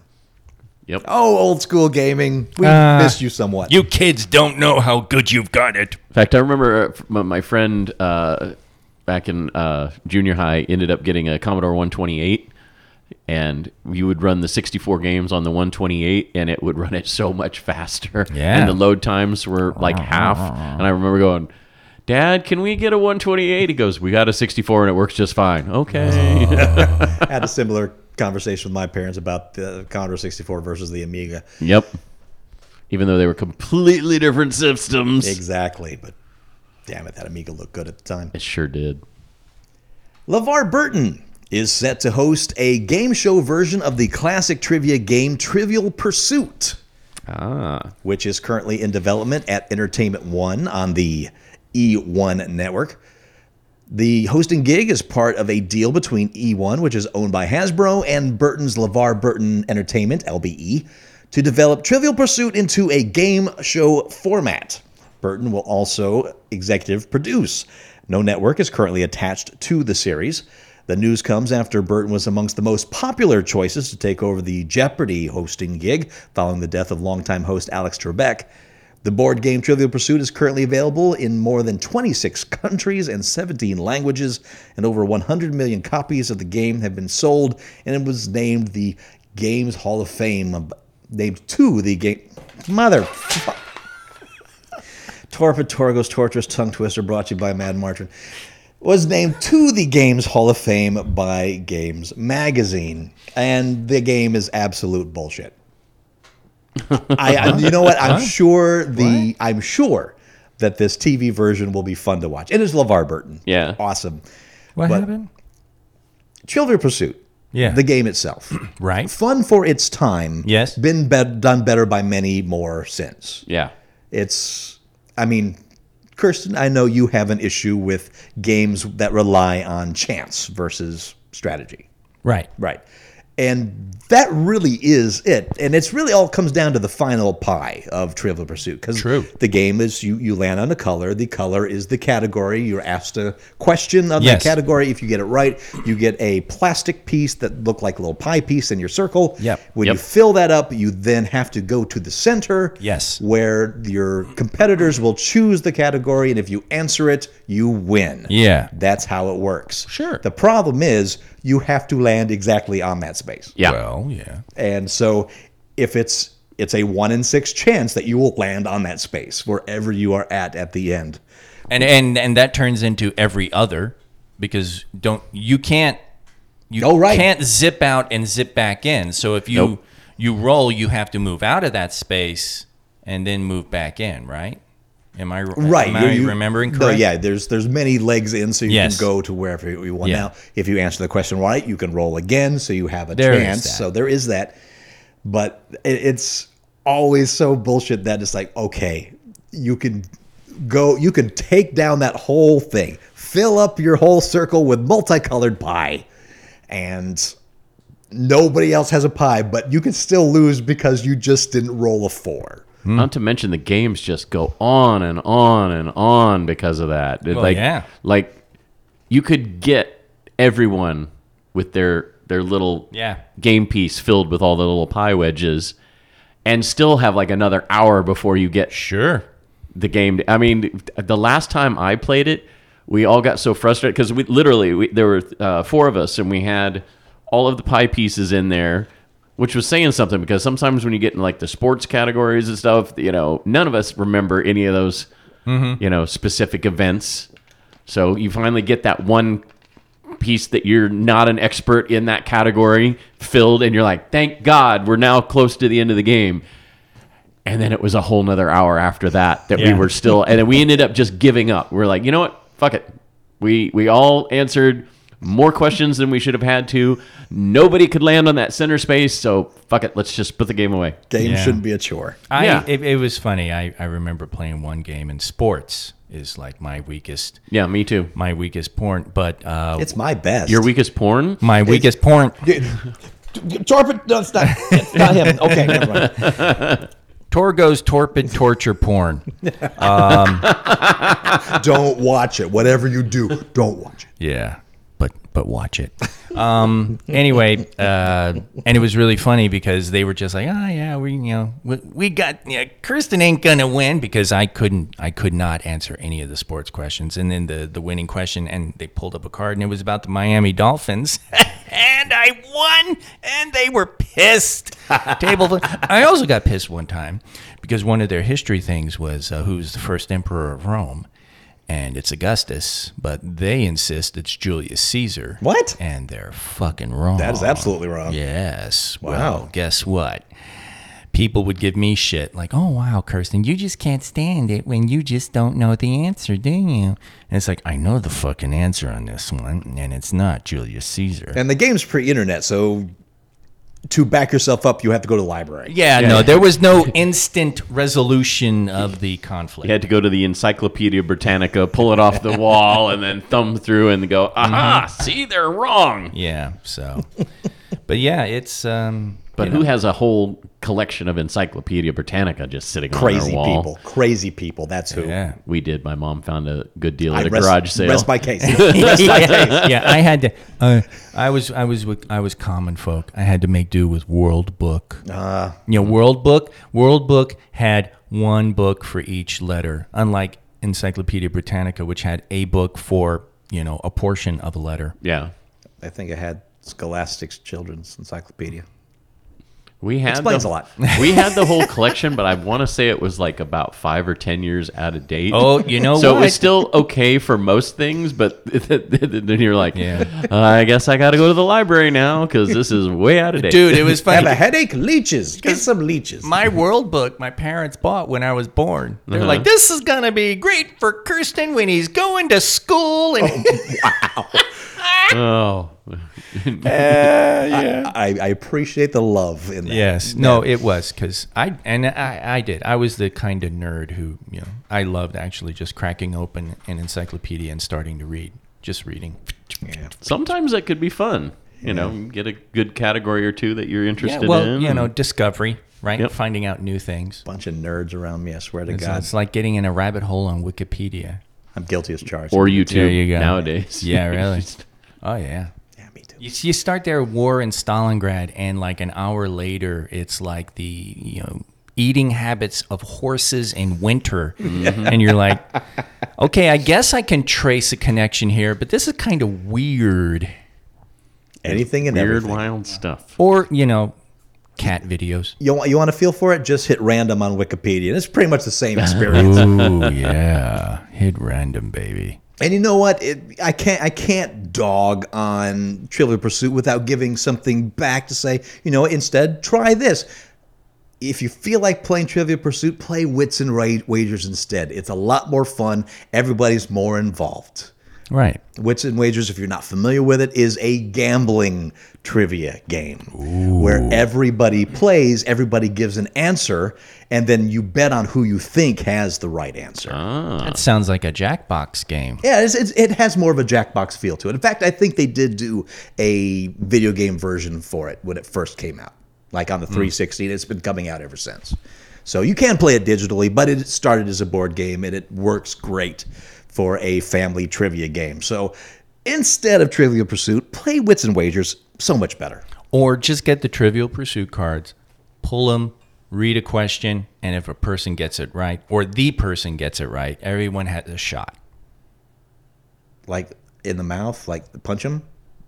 Wow. I like how he qualified that at the very last second. A drink. Oh, okay. Everyone has a drink. That sounds like And that don't do it if they get it wrong, because then people are just going to deliberately get it wrong. Well, no, wait a minute. You do it like quarters. If you get it, everyone else gets a drink. No, wait. You have to. my good. You What are you get it doing? wrong. You drink. You get it right. Everyone else drinks. There you go. Oh, wow. Game created. TM. That's the Geek Shock Trivial Drink Game. That doesn't sound like it would last very long. There you go. Get that fireball and play. This will not be a Kofi reward in any way. Just want to lay it out there before someone puts it out. That's not going to happen. That's not how. No. No. No. Oh. No. Oh. Fireball, the official whiskey of It is Geek not. Shock. It is not. Nope. I just said that so Vlarg would shit himself, and he doesn't even know why. He's like on his way to Houston, and he's like, "What's this in my pants?" Well, he kind of does that anyway. Yeah, well, that's true. the Vlarg has always been a random shitter. Yeah, actually, Really? we mentioned Yar's Revenge as well as this, so he shit himself twice already Oh, tonight. shit. The dude. He's probably like, I must have picked up something on the boat. I know. Deb is like pulling out the little Meg shit baby wipes. bags, and she's like, "God damn it, Barry!" Barry has never felt so tall sitting. On her birthday, no less. On her birthday, everybody, let's take a moment and give Deb congratulations on the anniversary of what is undoubtedly the best day in Barry Rob's life. Oh, yes. Happy birthday, Deb. Happy birthday, Happy Deb. birthday. Our own resident scientist. Yes. You know, Jeff isn't even a scientist. Yeah. Right. She actually gets to say, back off me, man. I'm a scientist. Yeah. Yes. And she mean does. it. Absolutely. Biggs is a professor, but she's a scientist. Right. A professor and Boom. a scientist. And then there's us three schlubs. Wait a minute. Don't forget Maple Leaf Matt. I'm going to forget Maple Leaf.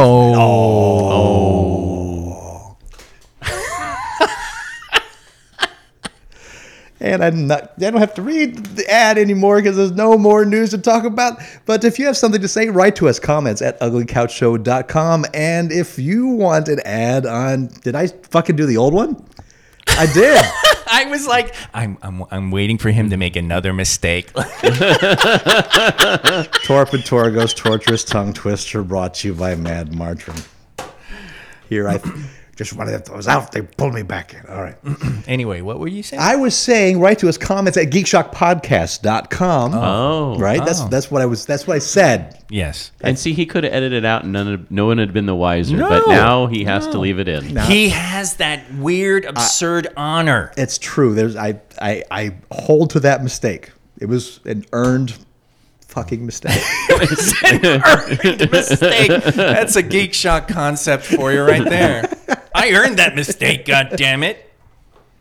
And of course, anybody in our tier 4 and higher can have ads on our show. Absolutely. And I do want to take time this week to thank our Banana Pudding tier members, our tier 1 members, Sir Chomps, Matthew Bates, David Hydebreyer, Scoop Bucky, Highland Scoop, Chad Wilson, Ambivalent Hoax, Richard Bruin, Scoopatron, Mandy, Sour Maddie D, Jacob Flora, Aaron Esquire, Multiverse Tonight, Bustrod, Chris Yeckel, Scully, Dr. Mr. Torp and Torgo's Torturous Tongue Twisters, brought to you by Mad Margarine. Mr. Dumble Dave, and 2 is 1. And of course, I want to thank our Buckfest. Do it. The Fuckfest best. Yeah. Fast and Haggis, Tier 5 members Leon Mitt, Jeff Harris, Jake Godbold, Aussie Matt, and Mad Martrin, you sick bastard. And our Fireball Whiskey Tier 4 members, King Vol, Deb T, and David Farrar, and everybody who is in the Ko-fi. Thank you for supporting the show, and thank you for listening. And if you have a moment, go on to Apple Podcasts or wherever you listen to your show and place a review for us there. It really, really helps us. And until next week, I am Master Torgo. 80s Jeff. Commander K. And we'll talk to you next week in Geek. Yeah. I knew I'd have to do that ad, and I'm like, you know what? I bet I can make it through the show with maybe 2 or 3 tops. Who do you think you are? Yeah, really. Come on. Who are you listening to when you listen to these Yeah, I was things? going to say, what podcast are you listening to? The fucking hubris of Master Torgo. Yes, absolutely. No, but the great thing is the amount of money we generate every time you said that, right? Is it? Oh, was that every time? I Is that how don't it know. works? Is that how? Isn't that how ads work? I think, yeah, Todd? I think it's every time. So Mad Martrin, dude. We get money. Yep. know Every how time these- it happened. Okay. Oh my goodness. Wow. You know it remind. Oh God, we played one fucking what the hell? I can't remember the damn I game. don't know what you're doing. No, I'm excited though, Jeff. I'm excited. it was this hilarious game. You had to read something, and there was this one thing where Andy had to read this long thing about the Smithsonian Museum. Oh my. And it was a nightmare for the poor bastard. And I didn't help because I was a complete asshole, laughing my ass off every time he tried to read it. I'm shocked, I tell you. Because yeah, it was like a golf cart rolling through, Red Rock, just hitting every rock along the way, because it was just, that poor guy just couldn't get it out. And I forgot that I can't remember the damn game, but I'm so curious. yeah, it's something you had to read something and then oh shit, god damn it, I cannot remember anything about that game. But Andy's going to be listening to this now, screaming the name of the thing. I wonder. Yeah, I love that you can't remember the game. You can't remember a damn thing about Nothing. it, but you remember the moment. I remember- where Andy was a deer in headlights and the you were- rocks you threw at the car. and I was a complete cunt. Yes, I do remember that moment. Oh, it's so goddamn funny. But yeah, board game tier members. Wait till you play board games with us. We're a hoot. Oh yeah, we are. Or wait until you play D&D with Yes. with And Kirsten. double hoot. You mentioned that, Jeff. I want to say, Fuckfest members, get on the Discord. We got the D&D channel. So make sure to put in your desire, if you haven't already, for character and class, because I will be building pre-gens, and we'll be getting that going. I am making my way through Roll20. As I spoke on the Travails with Meg, I did not get to go home and experiment with the Roll20 like I wanted to, but I have watched numerous intro to Roll20 YouTubes. So Numerous. So if I have, yes, it's funny. I've actually watched different ones, and the way different guys do different presentations of essentially the same information is actually interestingly helpful, because you get the same information organized in different ways, and I think that lights up different spots of your brain, and it actually helps. It helps you to remember stuff. You know what, Kirsten? Do or do not. I know. No, I know. Time to shit get off the pot. You know what, dude? I was, but every time I went home, Jeff, Yeah. my sweet, sweet bed was calling to me. And I have to say, nothing against the hospitality of Paulette and Matt, but that air mattress that they have for their guests, wow. Wow. And I literally would lie down on my Casper queen size bed with a 3-inch memory foam pillow top on top of it, and my body would literally go, oh, thank you, dear God in heaven. There's this wonderful thing called coffee that actually helps with that. Helps with making a bed softer? I don't understand how that No, works, Jeff. helps with What? the cure for the sounds bed like- calling your name. Oh, I'm sleep deprivation. I think that's the word you're looking for. Yeah, no amount Okay. of coffee. Yeah, it's going to Yeah. do that. All it's going to make is a wet bed, Jeff. Yeah, I think I'll skip on the sleep deprivation. Thank you. I'll skip on the wet coffee bed. Well, Don't- not if you're Trump. Nostrovia.